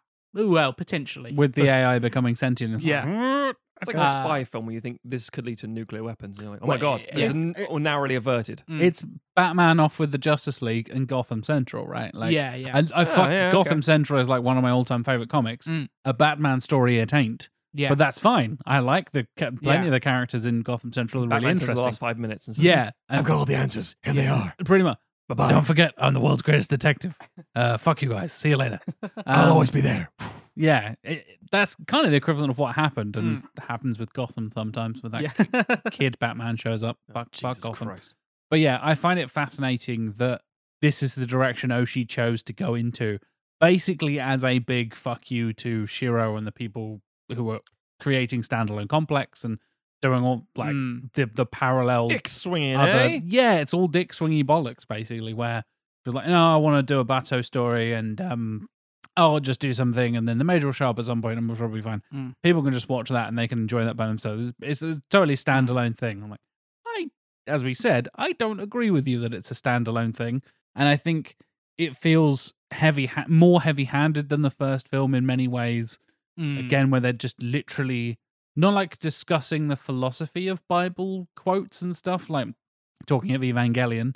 All the nonsense Bible shit that's in that show kind of feeds into the whole philosophical thing, and there are points in this the second film in Innocence where they're just like, right, why did you say that out loud to the other person in the room? They're like, well, you know, Bible quotes, innit? Like, okay, sure. I think there's a section in this where someone quotes a philosopher, the other person replies with like another philosopher's Yes. quote about the same topic, and then the original person replies With to the that Bible with quote. another quote. Yes. And it's like, Yeah. you're getting a little bit insufferable Yes, now. yes. This is basically how it is in the Star Trek universe, especially Next Generation, Mm. where it's like, this classic opera singer, yes, of course, inspired by this play, you say, yes, based on the treatise of this particular philosopher. It's like, can you fuck off? We've Yeah. all heard it, mate. It's a good song. Leave me alone. Whereas, I mean, I'm fucking Catholic. Quote the Bible at me. I'm like, I don't know, whatever, mate. I don't Yeah. fucking know. Yeah. That's so it's rather than the way the story goes, like da da ba da ba da ba da ba da, and then someone finishes the quote, goes da ba da ba da ba da. Yeah, I suppose that's true. It's like, what? I mean, that being said, arguably, we do that all the time with movies. Sure. But that's different because that's a different kind of art. Mm. But that's less insufferable. But that's the equivalent of like, that's why Kevin Smith films ran so quickly into the ground of like, there's only so long where 3 characters in a room can just quote different movies at each other in a circle. The moment of complete, like, a point of no return, you've absolutely fucked it. No, jump the shark, you're gone. Is she's Millennium Falcon is her name? Yes. Fuck you. Yes. That's the dumbest thing I've heard. It's Exactly. not even a joke. That's just dumb. Yeah. True So success that, on but, the show. but with philosophy and Bible stuff. True. But yeah, I think a lot of the second one, I was pleasantly surprised by how much I started enjoying Innocence. I was worried it was going to be a massive bag of shit because I had no idea what to expect from it. It's I knew a 3 out of 5. Yeah, I knew almost nothing about it going into it. I was like, I know that I knew that the Major isn't the main character. I knew Bato was the main character. That was about it. Bato's charming though, so that's fine. Bato's great. He's probably my favorite character in the first movie. Mm. So I'm like, that works for me. I like the addition of Togusa. I think he's an interest. Again, that kind of Togusa's always important. Balancing kind of thing of him with his family life, but Because not. he's ever so slightly racist. He's a bit of a dick. Yeah. He's yep, ever so yep, slightly. I don't trust you, robo people. I'm Yep. like, Yeah. But it's not too heavy handed. And I wonder if again, not knowing what Matt has done, whether he's fixed it a little bit or burnt it to the ground. We have no idea. But I think there is a film, you can make a really interesting film out of this by tweaking it pretty easily, in my opinion. Sure. Yeah. And Yeah. just dialing down the wank a little bit. Wanking up the wank, if you will. Ah. Yeah, I think there's that it's not bad. That's the thing. Yeah. Is that it's just a step down from Ghost in the Also Shell, which, follows up an absolute fucking masterpiece. Yeah, which is kind. Yeah. You know, it's one of those. It's like Crouching Tiger. It's Very how much. do you The Godfather we talked about before as well. It's one yeah. of those industry changing moments. Yeah. It's not just a whole like, oh, well, this is going to change how we look at a certain film. It's like, no. This changes how we look at a fucking medium. This put things on the map. This is for an entire generation. That's their entry point to this entire thing of cyberpunk and anime and Japan, as in actual life in Japan. People go and they go, oh my God, there are power lines everywhere. This is just like Ghost in the Shell. Oh my God, it's all neon. Just like Ghost in the Shell. And he's like, oh, but it's all just Blade Runner. Yeah, but Blade Runner's inspired by Japan. Oh my God, it's full circle. So, yeah. And, we mentioned, talked earlier about like films that have come along and have taken a little bit of Ghost in the Shell and gone like, okay, we'll turn this into our whole thing. I think of stuff like Surrogates, starring Bruce shit. Willis Yeah, and yeah, stuff. The films of that kind of caliber. And this kind of feels like one of those. Yes. It's like, okay, we're going to, and I think that's what makes it feel like the start of a series to me. Yes, I get or that. or part of a procedural kind of thing, is because it's going, okay, we've got this amazing, huge smorgasbord of ideas that we could dive into. Here's the one we're going to explore this week. We're going to do it in an interesting way. I think the plot of it is fine. I think it digs into interesting stuff and exploitation and all kinds of interesting topics. And then it goes like, oh, by the way, here's the Major who's going to solve all the problems. Movie's over. Movie's over. Yes. Yeah. So what are you going to do, Matt? Let's find out, shall we? Let's find out. This week we are sponsored by Audible. Audible has thousands of audiobooks, podcasts, comedy specials, and so much more. Not so much AI beings traversing the internet, but maybe. We're here to enhance this fantastic experience, of course, because if you head to audibletrial.com/sequel, you can get a month free and an audiobook on us. A book I'm recommending is No Longer Human. Oh. Yeah, by Osamu Dazai, which is actually it's one of those like classic examples of a lesser known but really highly regarded artificial intelligence book, and quite a short thing. I think it's like 4 hours on Audible. Yeah, but it's a solid one. So yeah, that or indeed any other thing you want for free, whether it's my Godzilla pamphlet or a War and Peace. I'm currently reading the Junji Ito graphic novel version of No Longer Human. Shit. So, Nice. yeah, and it's a really fascinating kind of introspective idea about something that Oshii has talked about before, and like because of his love of his dogs and all that kind of stuff, he finds it often very difficult to connect with other humans and stuff like that. And Dazai talked about this. Spoiler alert, it's the opening fucking sentence, basically. He kills himself. Yes. And he's renowned as like one of the greats in modern Japanese literature and stuff. And it is unbearably depressing, True. but in a fascinating way. And coming to understand how he relates or doesn't relate in this case to other humans, and him trying to understand the world essentially as an outside viewer of culture and relationships and stuff. Yeah, is so interesting. And yeah, I've heard the audiobook is really good as well. Yeah, but I am currently reading that in graphic novel form and really enjoying it. This is an independent thing. I was completely oblivious. Yeah, that's very cool. Yeah, by the one and only Junji Ito as well, which is like one of the greatest mangaka of all time. Yeah. So head over to audibletrial.com/sequel for a month free and an audiobook on us. Audible, the Bible. And then, of course, Jack quotes back at me, the Bible. And Tim quietly says, the Bible. Bible. There it is. So before we fix Ghost in the Shell 2, Innocence / also just Innocence, whatever I do with it. Tim, what is your Rotten Tomatoes, you rotten little boy? Prepare for some digitally upgraded tomatoes. Oh, No. Tim's digital tomato time. Not only did every time I forget we do the Rotten Tomatoes thing, because it's an hour and a half to 2 hours into the episode and we're getting in the flow of it, and I'm like, oh yeah, Rotten Tomatoes. We do that whole thing on our show to kick off the second half of the episode. Yeah. It's a fucking Tim Rotten Tomatoes full of dark horses. It's going Let's to be... go dark horses for Tim. The 1991 or 1990 film Ghost, and the most recent film Morris as a Shell. Yeah. It's like, 1995's Angel Egg. Yes. Yeah. There's so much there's so many weird directions you could go into, Tim. Here's my guess. I'm worried. Original 95. 2004. 2017 live action. That was my guess as well. Tim? Spot on. Yeah! But now you've got to guess the numbers for Oh, let's go, horse. For people who this is their first episode, or if Hello, you've forgotten, welcome. Thanks for joining us. Rotten Tomatoes is a website that, It is. that collates movie reviews and then decides if they are 3 out of 5 / 60% or better. That's a fresh tomato. Sometimes, most of the time. Sort of. It's an unreliable metric, to say the least. Yeah. And, as we discovered a few episodes ago, exists because of Rush Hour. Yes. You're welcome. Funnily enough. But yes, it is the percentage of positive reviews, which is a 3 out of 5 or 60% or better. Most of the time, cross your fingers and hope it works. Sometimes it's the wrong film. Sometimes 60% is not fresh. Yep. And not counted. And sometimes some of the rotten ones sleep through into the fresh. It's It's bit on fun there. for us. But Leave us it's alone. funny and hilarious. more often than not, we heartily disagree with some of the critical consensus or the audience consensus. Yes, because you also get critical consensus, as you were saying, and the audience side of things. And oh boy, there's been some bangers over the years. True. We often relate to the 57% that Blade 2 got. That still breaks my heart to this day. Disgraceful. 5? Something like that. Yeah. Still angry. Yeah. Yep. Jack, I'm going to Hello. come to you first for 1995's Ghost in the Shell. Since it's in 1995, I'm going to go 95, please, Tim. It's an all-time classic fucking masterpiece. Yeah. It's going to be high. Matt? It's got to be in the 90s. It has to be, surely. Okay. I'm kind of torn. All I right. think 2 or 3 All right now, points. Liam Bruglia. Every time. Fucking time. Every time. I know it gets you.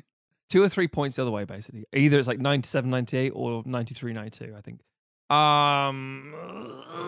Which way you rolling the dice, man? Let's go 97. Oh, Let's go up. You've Fuck gone it. up. Fuck it. Anything lower, and I you- get it. yeah, you've nailed it, Interesting. Mm-hmm. Unless it's 96. Then we're fucked. Shut up, Tim. Matt, Hello. Ghost in the Shell 2 Innocence from 2004. I think a lot of people didn't like it. I agree. I think. I have a feeling I think it will be better than the score, if that makes sense. Oh, okay. Yeah. 62. 62. I don't think it deserves to be there, but Jack? Yeah, I think you're along the right sort of lines. I do wonder how many reviews it got as well, considering the weird release thing. And I can tell you it got more reviews than the original. interesting. Again, at Rotten least Tomatoes the ran out of digital- time. digital age and stuff. Yeah. Yeah, on Rotten Tomatoes, because 1995 predates the existence of Rotten Tomatoes, whereas 2004 doesn't. So you would have people putting it on there at the time and all that kind of stuff. So that 95 makes is where sense. the internet started to get pictures. Yes, yeah. Sexy picture. I'll go slightly higher, I reckon. You say 62. He Well did. said. I'll go 65, please. 95, 65. I'm thinking. And finally, Jack, we'll come back to you. Oh, Ghost in the Shell 2017. again, that could be in the 60s as well. It's a weird, it's just all right, it's fine, like kind of thing, which is, I can imagine some people giving it a 3 out of 5. Bang it in the middle at 50, please, Tim. Matthew. Little lower. I don't think it's creeping to the 30s. No, it's so weird. I feel like we've been doing this for so long that, granted, oftentimes we're not bang on, but we always seem to be We in seem that to be around the right we're area. As soon as you said, "Oh, not the 30s," my brain went, "Yeah, Matt, I agree." I don't know why. I know, but you get these weird little inklings, right? Yeah, because you start to get to know the people who are reviewing the things. the And you're- nutters. Yeah, it's not that you're The Siskells and Eberts of the world. It's for example, if I probably should. The one year where I correctly predicted Parasite, if I bet money on that, I would have made a lot of money. Winning the Oscar, that is. Oh, right, yeah. Yeah, sorry. I'm just going to bet on Parasite, just full stop. Always bet Parasite. But it's the idea that it's like that wasn't because I thought it deserved to win, or that it did. It was the idea that that's how the Academy is leaning. Yeah. So, I'm going to say 40. Okay. Interesting. Incredibly close. No, it always is. God damn. it. So, 1995's Ghost in the Shell. Jack, you said 95. Matt, you said 97. It's true. 59 reviews. Obviously, 59. Fucking hell. On Jesus Tim. Christ, Tim. Jesus, Tim. On Rotten Tomatoes. Imagine Tim like working in like a medical unit. Your son is dead, tired from the operation. Jesus Christ! I thought you were going to say, imagine Tim working in a bingo hall. Like the Two doctor fat out of Arrested ladies. Development. Yes, exactly. Yes. Exactly. He's going to be all right. Oh, thank God, because his left hand is gone. Yes, so 59 reviews. 59 reviews. 97% God positive. damn it, Matthew. holy Matt shit. Well is done. dead on. Well done. Okay. What about audience score, Tim? Audience score with more than 50,000 scores submitted. Yeah. 89%. So Wankers. high. A lot of people not getting it, I guess. I say a lot of people. It's Enough. overrated. It's too long. It looks weird. Not enough. I don't like Movies. that. I don't like that bit in the middle where it's just kind of contemplative and it makes you consider your own mortality. It's lots of quiet talking. Why bits. shit of water? Why she got no nipples? Ghost in the Shell 2. Yes, very curious though. Innocence. Matt, you said 62%. I did. I forgot for a second. Yes, I did. Jack, you said 65%. I did. With 98 reviews Oh. this time. 64%. Oh, Shitting It's hell. one each, Matthew. One each. Too close. Again, we're so on it. It's so weird how we do this. So often we get it where it's between the two Yeah. things, and it's just a weird. This weird one is an outlier though. This next one. Oh, it just could be anything, man. And the I'm worried audience it's gonna be score higher. on that one with 25,000 reviews, 80%. Huh? So pretty still received well by Yeah.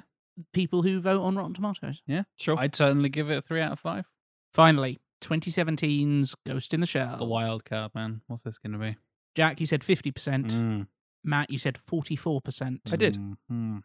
299 reviews. for this Unsurprisingly, one. modern films have a lot of more. Sure. adds an element of nuance there in terms of percentages as well. Yeah. So, yeah. 43%.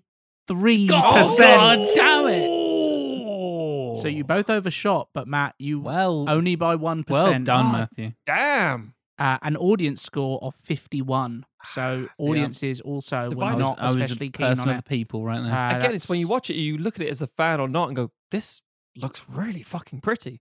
Kind of dumb, though. Kind of hollow. Kind of nothing. It's like, Kind of soulless, ironically. Kind of a shell without a ghost in. Yeah, Pretty much. it's very much a shell without its ghost. I like Michael Pitt, though. He's pretty good. But I Yeah. was also like, but not enough. Yeah. Didn't use him well enough. You're in better things than this, Michael Pitt. Pitt, you deserve better.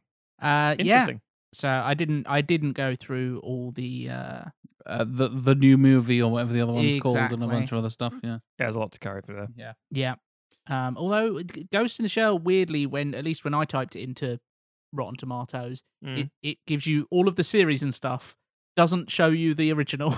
You have to go. I had the same thing when trying to find them on streaming services. I use the thing not sponsored at all. Justwatch.com is really handy for finding that kind of stuff. Mhm.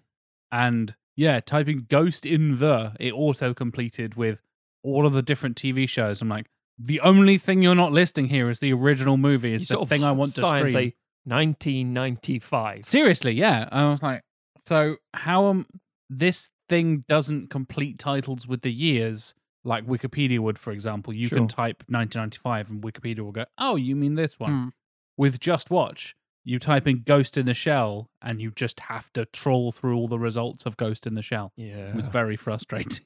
Ay. Anyway, Matthew Stogden, Yeah. what are you up to, little anime weeby boy? It's been, let's face it, it's one of those years in the making moments, isn't it? Is this one of those, oh, I reckon I could do that, like when you watched Innocence, or maybe even when you watched the original many years ago, Mhm. and you had the little twinkling of a filmmaker in your eye, and you were thinking, I could make a Ghost in the Shell movie. Yes. Yeah? Yeah. It's more specifically, I've absorbed all of it. So I've just sort of like Through osmosis. Yeah.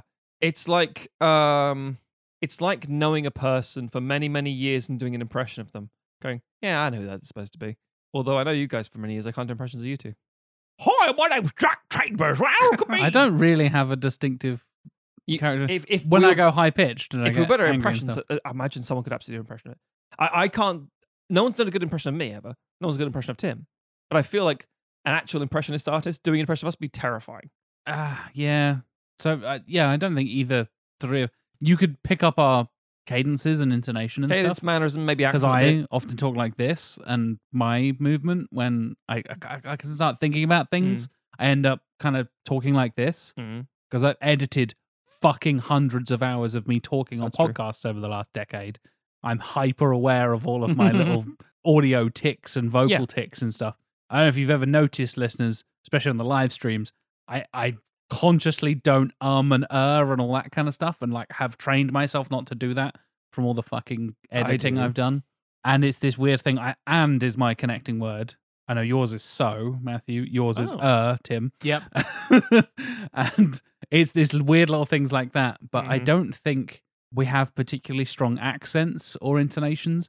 You could parrot back at us, but yeah, I don't know how much it would be particularly impersonable, if that Send makes us sense. your impressions of us, everybody. Yeah, please do. Put them on like Well- make a video and put it on Twitter. We'll play it on Retweet it. an episode at some Yeah, point. sure. Anyway, I've done a film. I am fascinated.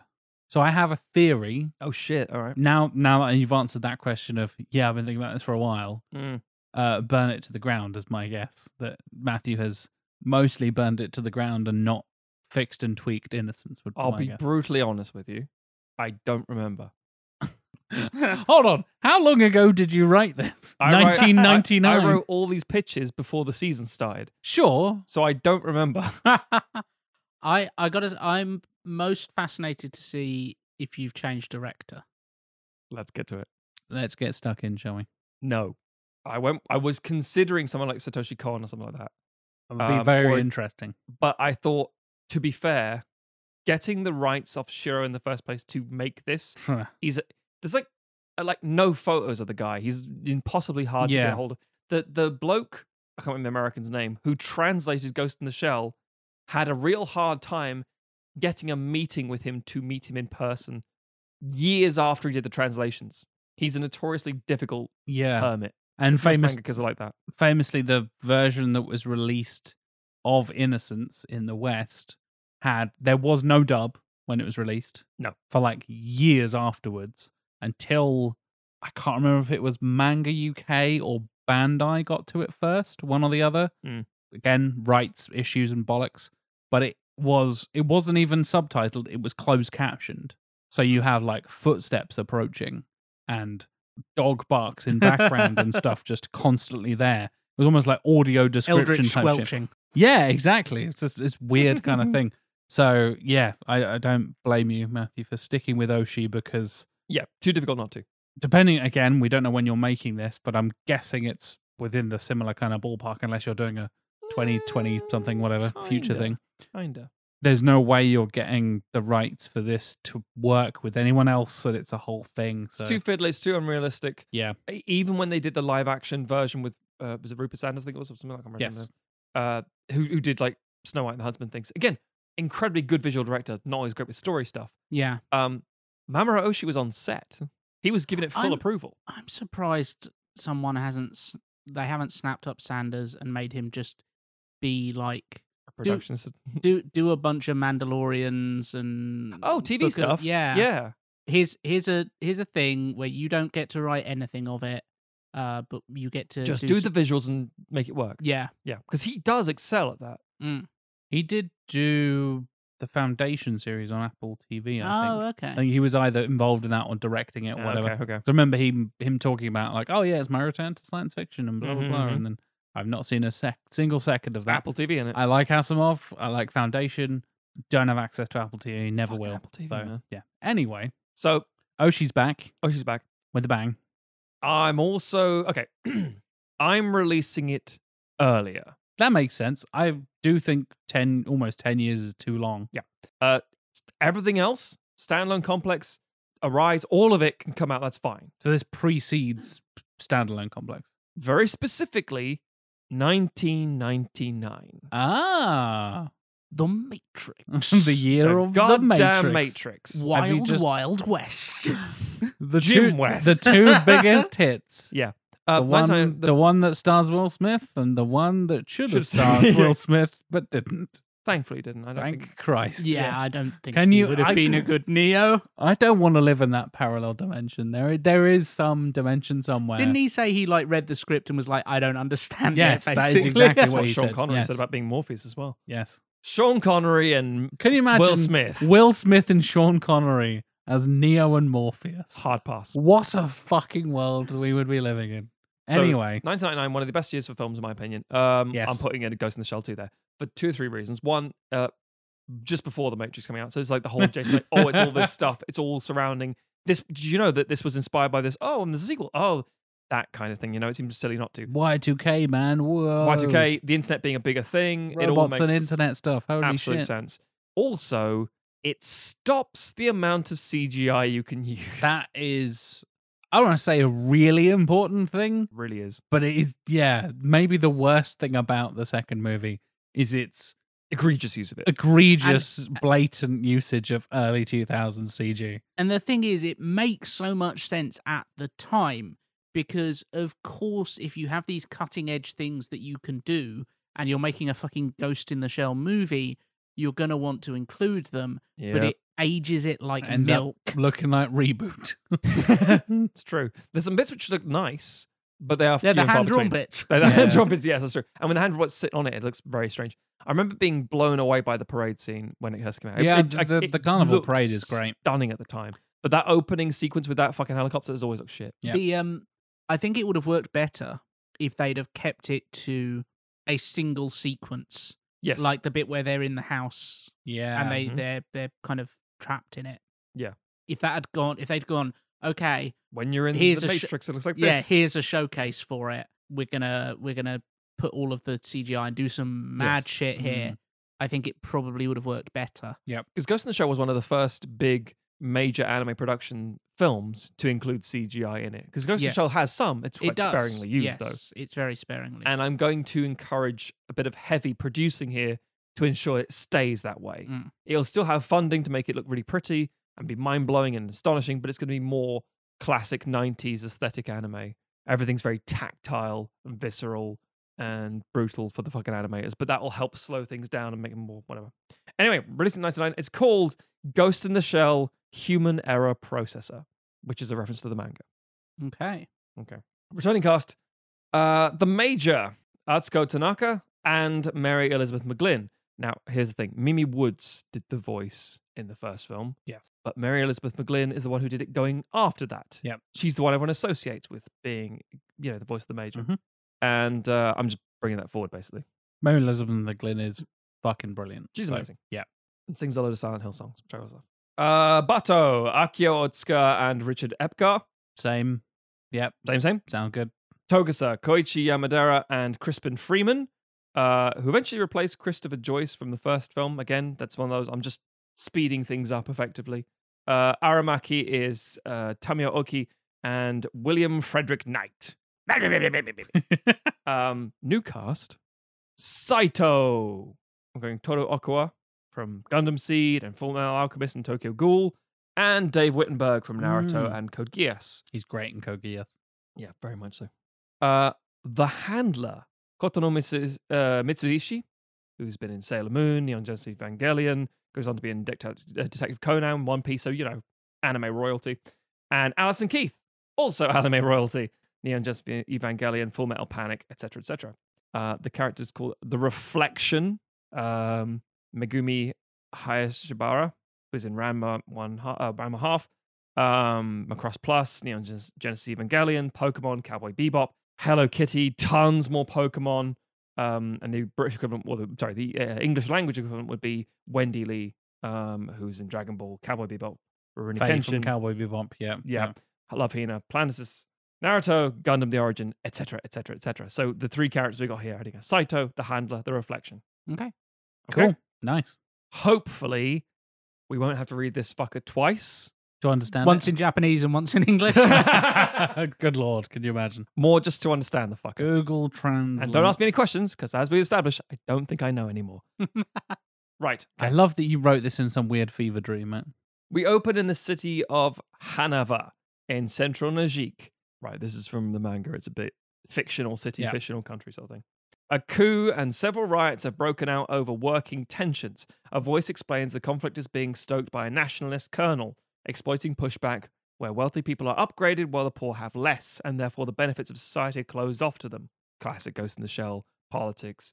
Welcome to dystopian politics, cyberpunk, geopolitical stuff. Yeah, you can't afford a phone, therefore you can't have a bank account. It's like that's very prescient.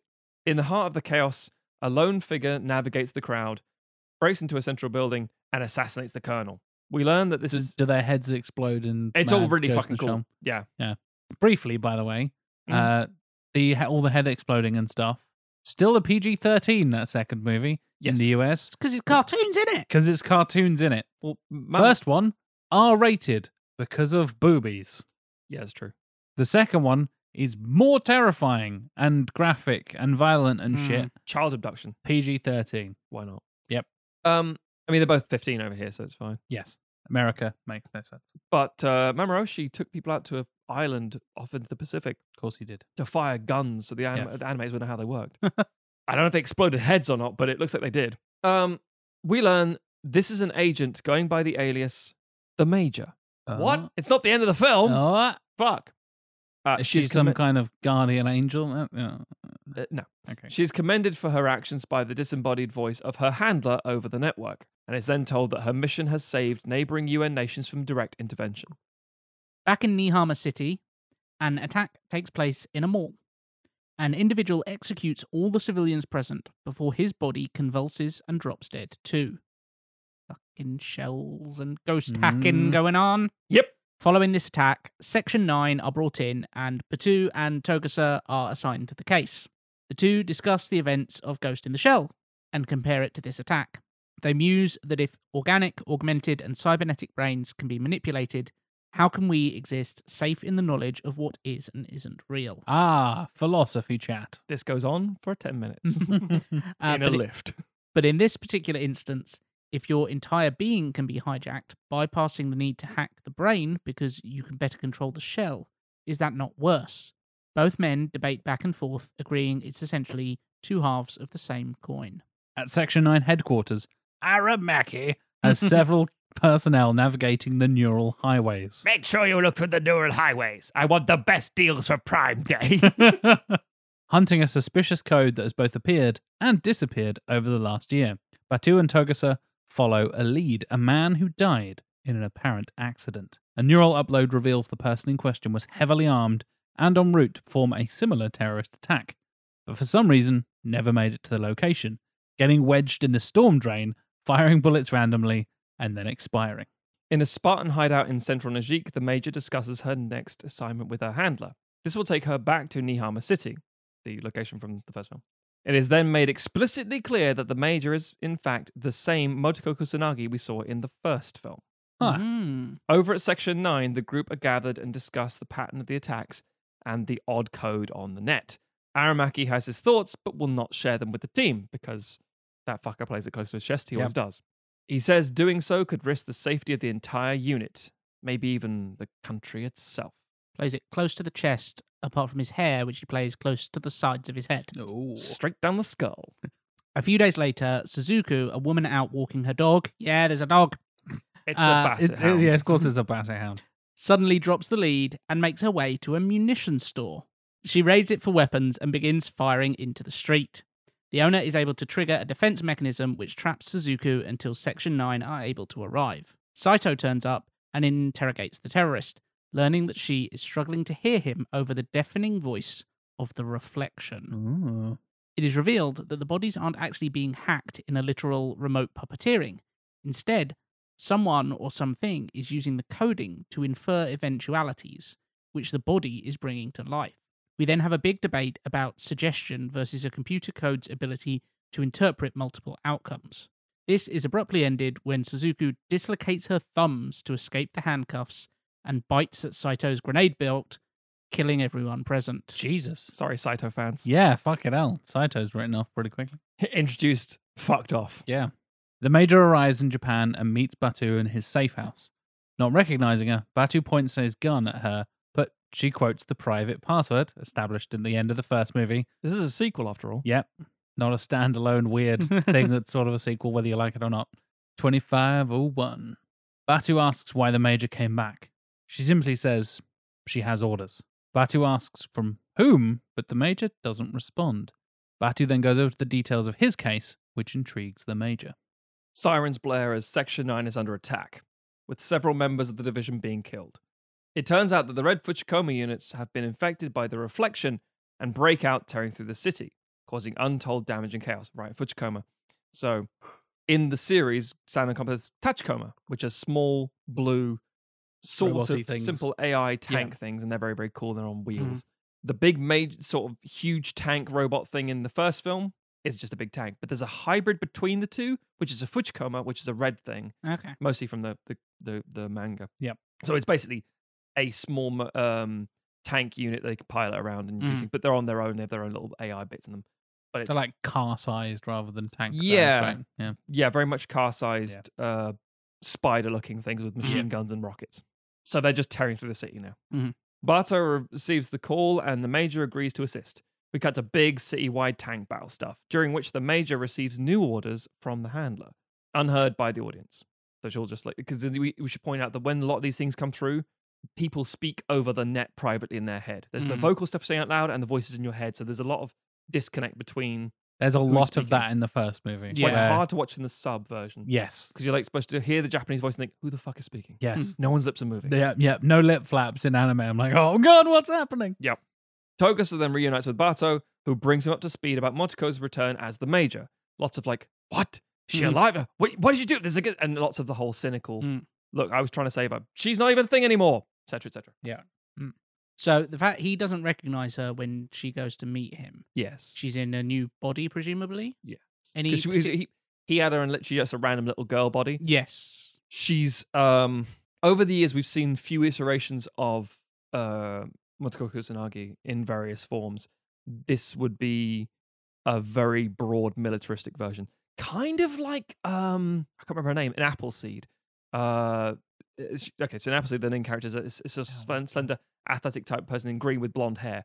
I probably have her look a bit more like that. Okay. But broader shoulder, more muscular, and like more of a tank version. It's like, you seem different. It's like, yeah, I know, because I'm like a war robot now rather than a cop. That's Cool. how she's been taken out. Her hair would be different. All the Fujikoma suddenly converge on a newly opened municipal building, scaling the sides and crashing into the domed roof. That sounds cool. From there, they take out oncoming aerial and surface attacks. Batu and Togusa see the Major infiltrate the building and report to Section 9 they're going to provide support. Aramaki tries to stop them, but due to the nature and extent of the interference from the attack, he can only receive rather than send messages. As the Major climbs the stairwell toward the central dome, she starts to have visions and contradicting orders from her handler. Batu and Togusa make it to the roof and see the Major sitting on the floor, with Fujikomas protectively surrounding her. The tanks speak in unison as the Reflection, and say that unconnected human dominance is at an end.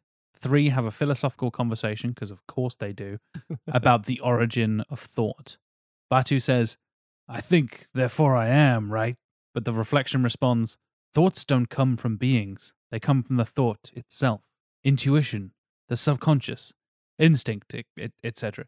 Was it not Nietzsche who challenged Descartes' logic by asking, from whence did I get the notion of thinking? Revenge, justice, and progression. Did you construct these ideas? Or did the ideas construct you?" There's the answer to your question about how have I written this thing. You've gone mostly wank, Matthew. I've gone full Ghost in the Shell. Full wank. Togusa recognizes this as Jungian theories. Because of course he does. Of course he does. He's a beat cop. Yeah. He knows all about Yeah. 1900s, 1800s psychology. Bato believes this is the puppet master's influence over the Major, but he is told this is a very human binary way of looking at the world, presenting the notion that there are inherent villains and heroes, whereas the real world is numbers painted in grey. Motoko Kusanagi's brain was an identical copy of her original human counterpart, whereas the puppet master's was a purely conscious AI creation. Neither exist, and yet both do, and the more they studied each other's existence, the less they knew of themselves. That is, again, a very Ghost in the Shell sentence. Yeah, that does sound like the last episode of the Evangelion anime, which just I have been waiting for this moment. Inside your brain nonsense. Yeah. It is revealed through a series of flashbacks and cutaways that when the Major's consciousness fused and was uploaded to the net, one aspect of her ghost separated itself to create another ghost in its image. This entire time, the Major has been conducting covert ops as part of her orders from the handler, but the handler is in fact just another part of her psyche running multiple similar simulations.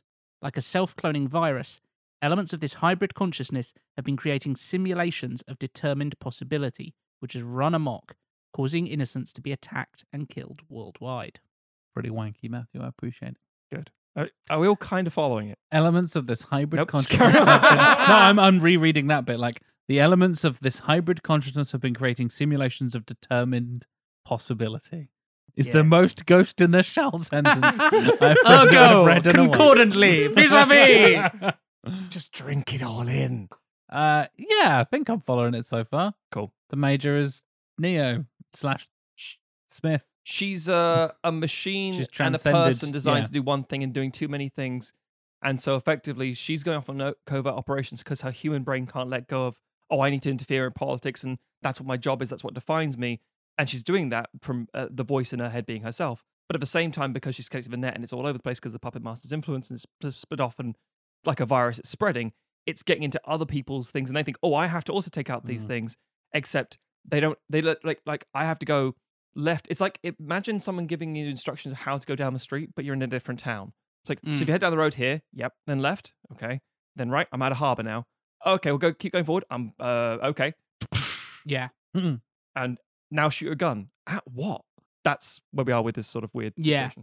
So it's almost, it's almost like they're mirroring her movements, but they're in a different city kind of thing. And yeah. So it's getting but not quite. It's more like the instinct of like, yes. Yeah. You have to go get weaponry now. Okay. Yeah. You need to fuel up, get the weapons you need to go. You need this location and execute everybody there because they're all evil, whatever, cops or a militaristic coup, whatever. It's like, that's what's interpreted as them all. That's why the guys are just in a storm drain, just firing guns at nothing and then dying. Because the virus moves from his system, which kills his ghost that was already present, and yada, yada, yada. So good, we're all clear on that. Batu believes the Major is still present, but the reflection once again reminds Batu that this is a very primitive, organic way of thinking. Despite this confidence, two of the Fujikoma slowly turn away from the detectives. A very local debate with multiple versions of the Major's voice shout at each other. Again, very Evangelion. True. Maybe it's just because I've got Evangelion on the brain because I watched it recently and watched Ghost in the Shell recently, and it's all blaring into a big philosophical anime mess. Togusa and Batu realize that this internal conflict and rival egos all present in the same room is creating a chain reaction existential crisis for the machine mind. Again, an incredibly Ghost in the Shell sentence there, Matthew.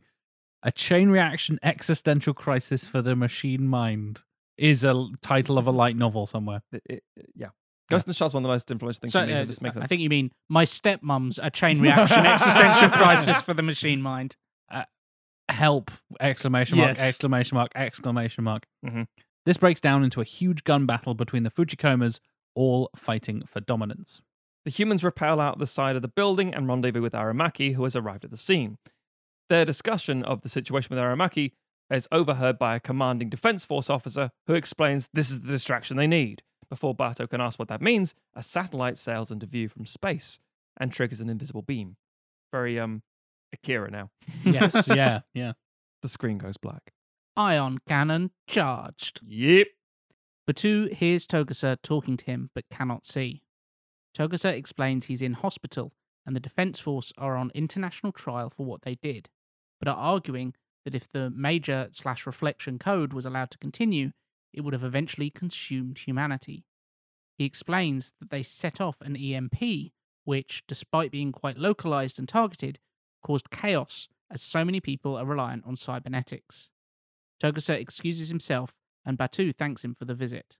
The film hangs on Batu's hospital room before a familiar voice whispers in the darkness, "Now I know in part, then I shall know fully, even as I am fully known." This is the completion of the Corinthians passage from Ghost in the Shell. Now we see but a poor reflection as in a mirror, then we shall see face to face. Credits. Interesting. Both very quiet. Yeah, Good no, or bad. I'm churning it through in my brain like actual Ghost in the Shell. Well, it's pleasing. I feel like I've made a Ghost in the Shell movie. Yeah, you definitely have. Yes. I really like it. I really like, because I think the thing is that what having watched Ghost in the Shell for the first time recently, like one of the things that I was struck by at the ending, I was like, wow, the Major like agrees to this radical change in her consciousness with seemingly very little persuasion. And then I thought about it and I was like, oh, but she kind of talks earlier about how like, is consciousness even like, yes, do I even have an identity? Like, does it make much of a difference if this thing happens? Yeah. You know, obviously she wasn't discussing the change of having the Puppet Master like incorporated into her. But it's foreshadowing of But that. it's foreshadowing of her, you know, she doesn't feel like radically transforming herself in that way is... She's already disconnected from humanity quite a bit. Exactly. But I did kind of come away going like, I'm, you know, what would that mean? Like, what is that new form? And obviously we see it a little bit at the end, but like, I think exploring the implications of that and like, can you unite an AI with a human consciousness? And, you know, what happen and what happens when you try and upload that combination to the net and then start downloading it into bodies and then maybe pulling out of the bodies and going somewhere else, like, because it's such a unique thing, the idea of that kind of, yeah, it might not go according to their plans, and there might be some, you're combining two elements together, it's possible that there will be some fracturing, and the thing that fractures off is not a remnant, a clean remnant of one part or the other, it's some, you know, combined element, new thing. So I really like the idea of like, there is her personality and she's getting orders from herself. Yes. And then there's other elements out there, almost like echoes of herself that Entirely, are manifesting in other things. And there's again, with the title being Human Error Processor, it's these two things are incompatible. Yeah. There will always be the ego of the human. And the Major's a very arrogant person. She's doesn't follow the orders. She very much goes on for her own, doesn't wait for backup and stuff, and is very cocksure and confident. And similarly, the Puppet Master was designed as a political sort of like disruption. Yeah, agent of disruption. That's exactly. Yes. It's like the kind of thing the CIA would come up with. Exactly. So you got those things being merged. You end up with this weird. Oh, I have to do this, and it exceeds its program, gets out, and it has basically an existential crisis. Yeah, that's what I've just posed. Rather than, and then you have Bato and the others having their own detective case about other bits and pieces. They don't realize it's linked, but we as the audience see both halves of it. So in a way, to answer the question that Jack had earlier, did I bin the whole thing? Yes. But also no, because the core is still there. If Bato goes off on a regular investigation, and then it turns out it's linked, but in a way that we understand it better. Interestingly, when we were going through the synopsis for Innocence, and I was kind of thinking about it, and I was like, okay, and kind of processing because I only watched it earlier today. Of course. Like, and thinking about, the Major comes out of nowhere and solves it all, and you do really feel her absence earlier on in the film, or you kind of don't, and it could function without her. Yes, but then If they you just bring her let in. her out entirely. It'd be fine. Yeah. Pick one side, basically. Yeah, I agree. And talking about like, oh, how could you make that work? And I was kind of thinking like, oh, it'd be interesting if we did see her pursuing that investigation. Like, would you do that purely as like a digital thing, and you could do some interesting animation stuff of her of course. navigating the web as a purely digital presence? But that might get a little bit rebooty. Yeah. Or you could have her downloading into people for a short while to do stuff and then moving on, and she's now this almost like angelic presence that comes down on people, does a thing, and then goes off. Now I'm off on another adventure. That's it.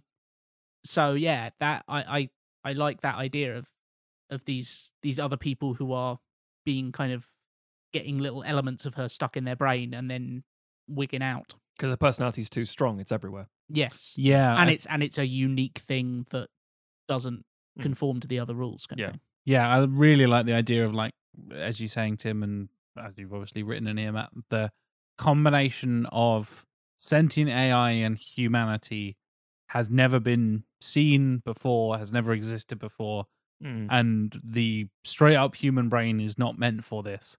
So even a fraction of that thing, a fragment of that thing, freaks you the fuck out, and you lose your mind. Whether that's the Major / Puppet Master's intention is irrelevant. It's just that the human brain can't handle that kind of combination and that way of thinking. I love the way you bring up the kind of, that's a very organic binary way of thinking about things. Using the term, it's a very organic and binary way of thinking about things is such a brilliant way of putting it. Wow, it's a very human and binary way of thinking about it. Like, hold on a minute.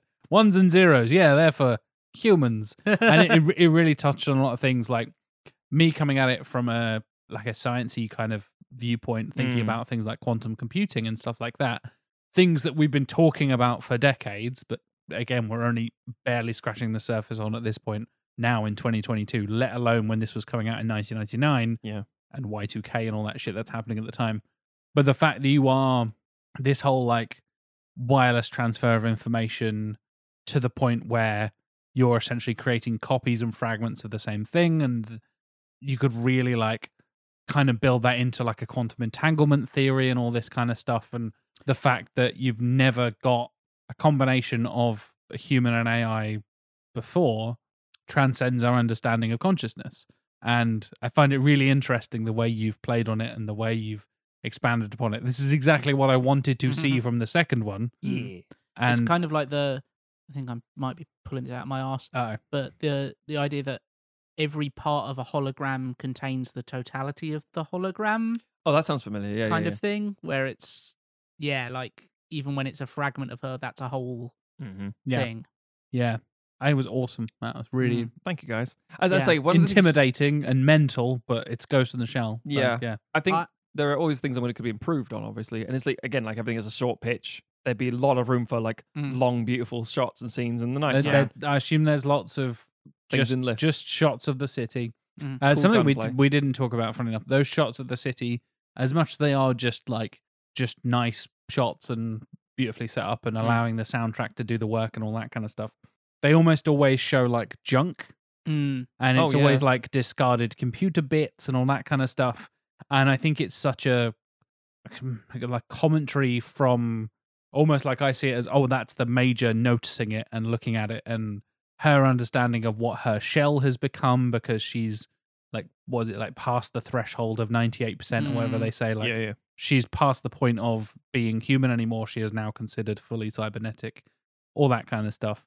She sees her shell as junk at this point, and what's separating her from the bits and pieces that are just floating in the river or caught in an updraft in an alley somewhere and all this kind of stuff. I think you play on that really well as well, Matt, like having people become those shells. They already are in many ways, depending on how cybernetic they are, I guess, in this world. But the fact that they're just kind of taken over, and yeah, it's not a control of the shell, it's a expansion of the possibilities of what the human body could do. The only thing I think I would like to see weirder shit from that. Okay, yeah. I really liked the one where they just end up in a storm drain shooting guns and stuff. Yeah. I want to see almost playing on the whole like Major tearing herself apart to rip open that tank. Yeah. I want to see them like pushing the human body to its limits. Being like, oh, what's this possibility of like somebody tries to leap across a building and they make it, but like tear off one of their arms in the process. Yeah, we could definitely have more instances of it happening across the city. Yeah, not literally leaning into the body horror stuff necessarily. I'm just but using that's that as an very example. Ghost in the Shell, man. But yeah, having that, especially if you think I have a cybernetic body that can do this, like, yeah, but you don't. Exactly. Yeah, it's the AI not understanding the limitations of the human structure, and some people are more cybernetic than others, so some people will go further and do things, and yeah, having that extra element of weird shit happening. Yeah, that makes sense to me. Like visually weird shit rather than philosophically weird shit. Bringing it all together even more and having it be like, again, it's an excuse to do cool visual shit, and she does it so spectacularly. Very much like to insert a scene in that case where there's somebody who's apprehended in a separate way, unlike maybe after the grenade goes off before the building's attacked. I love the thumbs and stuff. That's a really cool idea. And I'd say someone who's kind of half broken their neck and one of their arms just running sideways through a street, but then doing like some aerial kicks and shit to try and assault the cops. You're like, what the fuck is this thing? So it's the marionette doll. Yeah, you definitely have room for that shit. Yeah, I think you could also do something with the Bible. The Bible. We need more Bible, Matthew. With like Batu, Sorry, maybe I never thought I'd say to you. Like either being pressured by higher ups or feeling internal pressure of like, with the Major gone, he needs to upgrade himself even more to like. I like that. Like the fact that. And Togusa be very much like, you don't want to do this. You've got the pulling from the other direction. You've got Togusa there being like, I like that. Yeah, that's easy enough to do. Yeah. One thing I would be interested, because I was trying to think, I can't remember when she appears at the end of Ghost in the Shell, when they appear, the first one. Oh, and the little girl suit. In the little girl suit.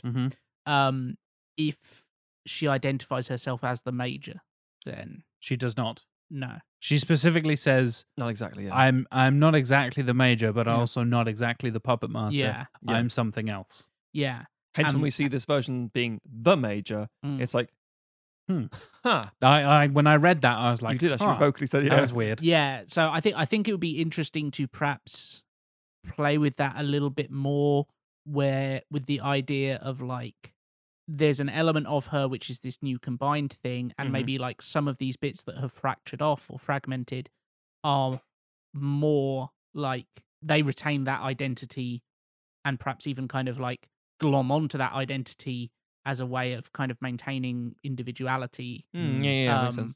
And that kind of conflict, because the idea of, you know, in Ghost in the Shell is that, oh no, we're going to create something new that's essentially our offspring.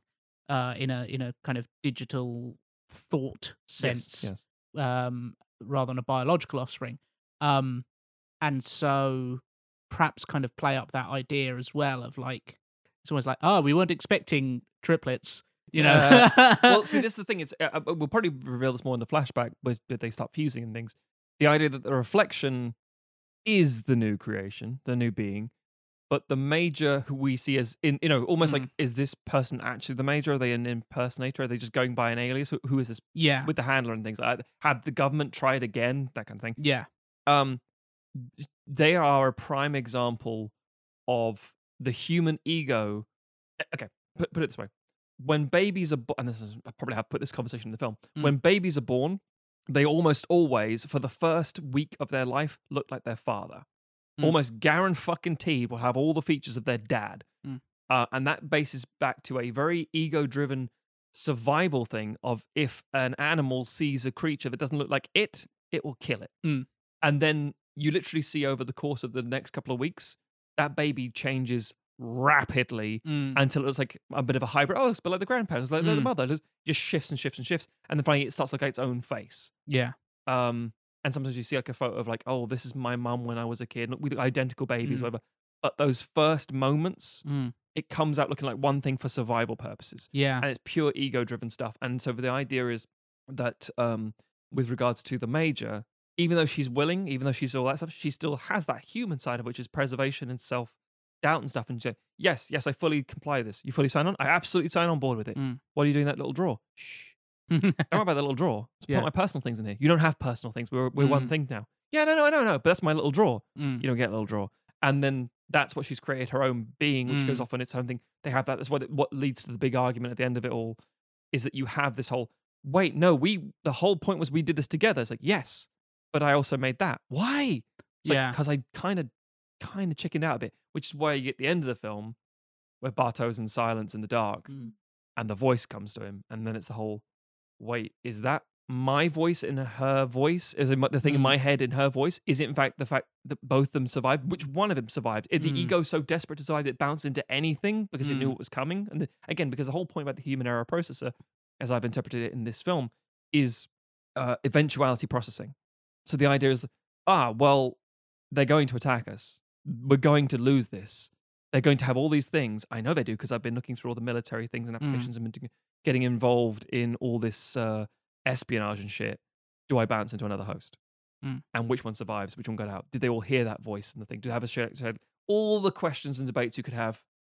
I think I would possibly like a third one to finish the trilogy of the Major's story. But if we went just straight into Ghost in the Shell standalone complex and it was never addressed again, fucking fine by me. Yeah. It would work. Yeah. That's my thoughts at least.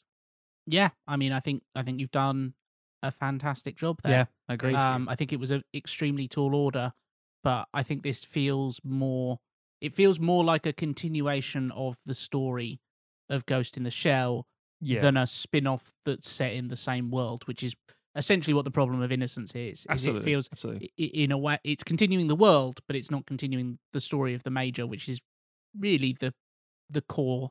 It's the crux of what we're watching. Yeah. It's interesting seeing the other stuff.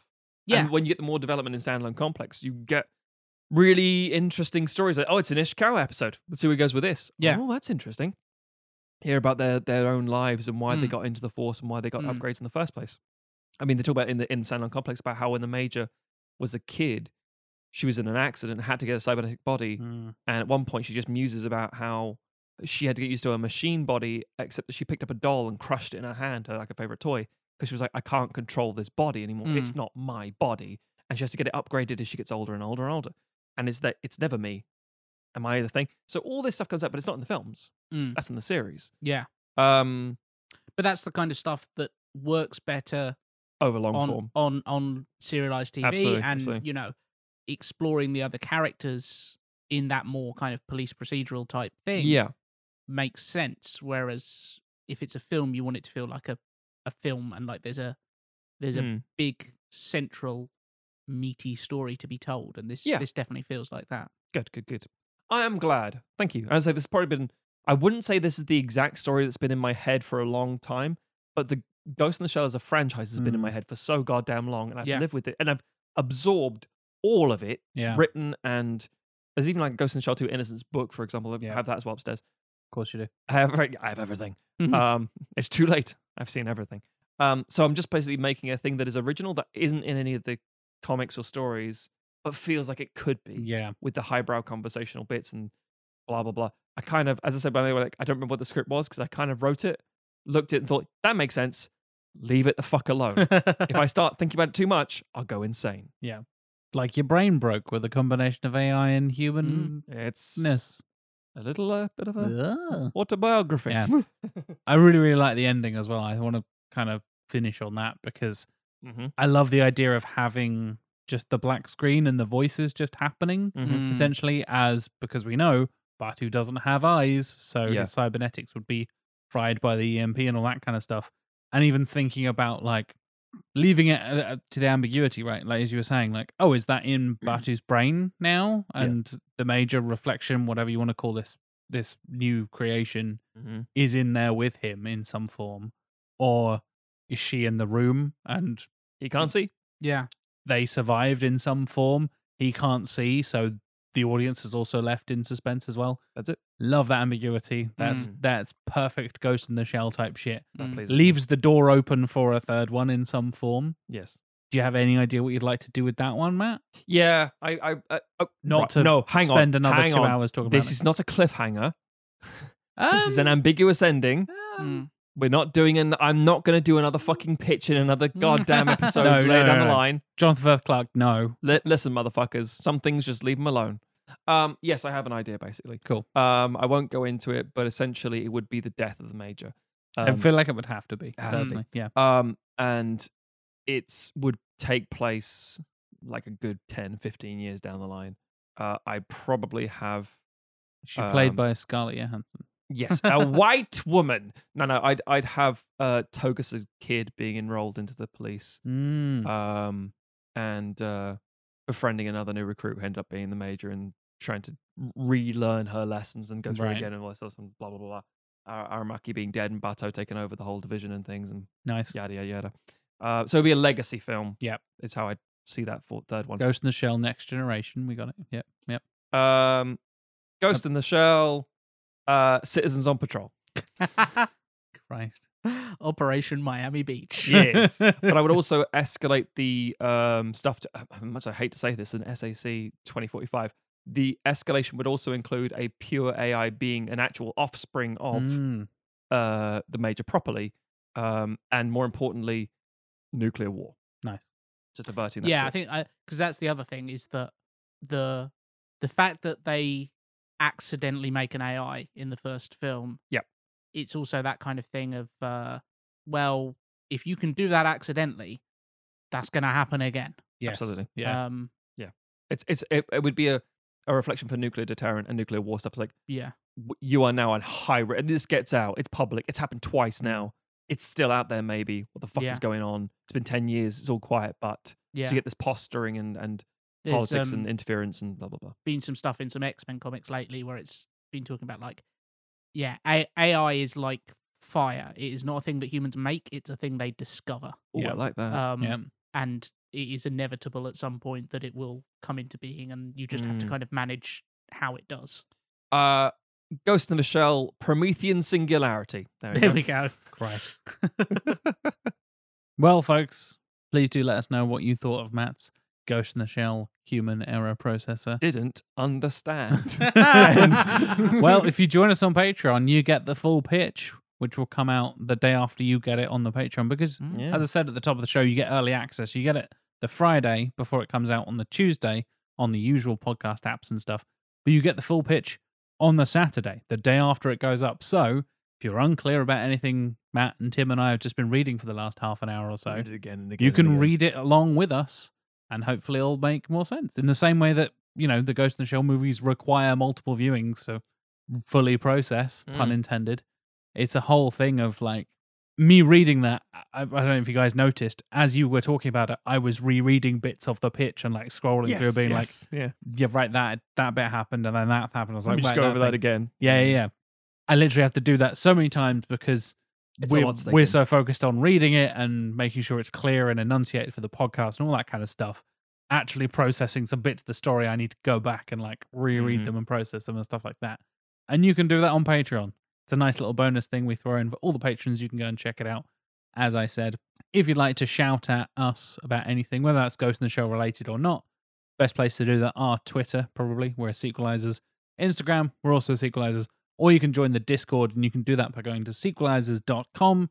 That has the links for the shop, the Discord, the YouTube live streams, all that kind of stuff in one lovely place. And yeah, all you do is hit that Discord button. There's a little invite button, and you get straight into the community of just over 200 people now. And we'll be talking about Ghost in the Shell, don't you worry. There'll be plenty to talk about. There is an entire channel all about anime. There's channels about wrestling. There's channels about parenting and politics and all kinds of stuff. And yeah, it's a fantastic place to come and chat with like-minded people. It's a really, really cool community of people, something I'm very proud of as being, part of the creators of the show and all that kind of stuff. It's nice that our listeners and our community are so cool. Highly recommend it if you are looking for a new space to go and chat about stuff on the internet. Our Discord is a very cool place, if I do say so myself. I am JLW Chambers on all the social media stuff. I tweet about wrestling and podcasting and SEO and a few other bits and pieces as well. So come and follow me for all of that stuff if you're interested in any of that. Matthew, how can people quote 19th century French philosophers at you on the internet? Happens more often than you think. It wouldn't surprise me. You've got the facial hair for it. True. Stogs, STOGHZ on all the social medias. You can go to cheesemint.com to see the various things that I make. You can go to the redrighthand.co.uk to read my reviews, including the live action Ghost in the Shell. Ah. I gave it a 2 out of 5. Yeah, fair. Yeah. You can also tune into Sumo Drop, my sumo wrestling podcast. You can search for that as Sumo Drop Pod on Twitter and catch up on all the things that I do and bang on about. It's very, very anime at the minute because Golden Kamui's back and Spy Family's back and Chainsaw Man's just started and it's all popping off, baby. And I've just started Jujutsu Kaisen, so it's like lots of things. But yeah. Tim. I do a little segue, don't I? You do, yeah. Tim, if your consciousness was merged with the consciousness of another, a being younger than time itself, but older than the consciousness of our own beings, where could we find it? I have uploaded my brain to twitter.com and boy, do I regret it. That explains why it's such a cesspit, Tim. Horny Tim and my never brain delivered. and Twitter. Yes, you can find me at trivia_lad on Twitter. That is where I occasionally talk about nonsense or just retweet cool things that you might be interested in. Well, we'll be back next week with, say this every time. Oh, Jesus Christ, for us what it is. It's real different. Or is it? It's going to be about as much French philosophy in next episode as there was in this one. As deeply introspective and erotic. Challenging. And movie commentary. Yes, a commentary. Coming up soon. So for the next episode, you will get a movie commentary to go along with it. It's a doozy.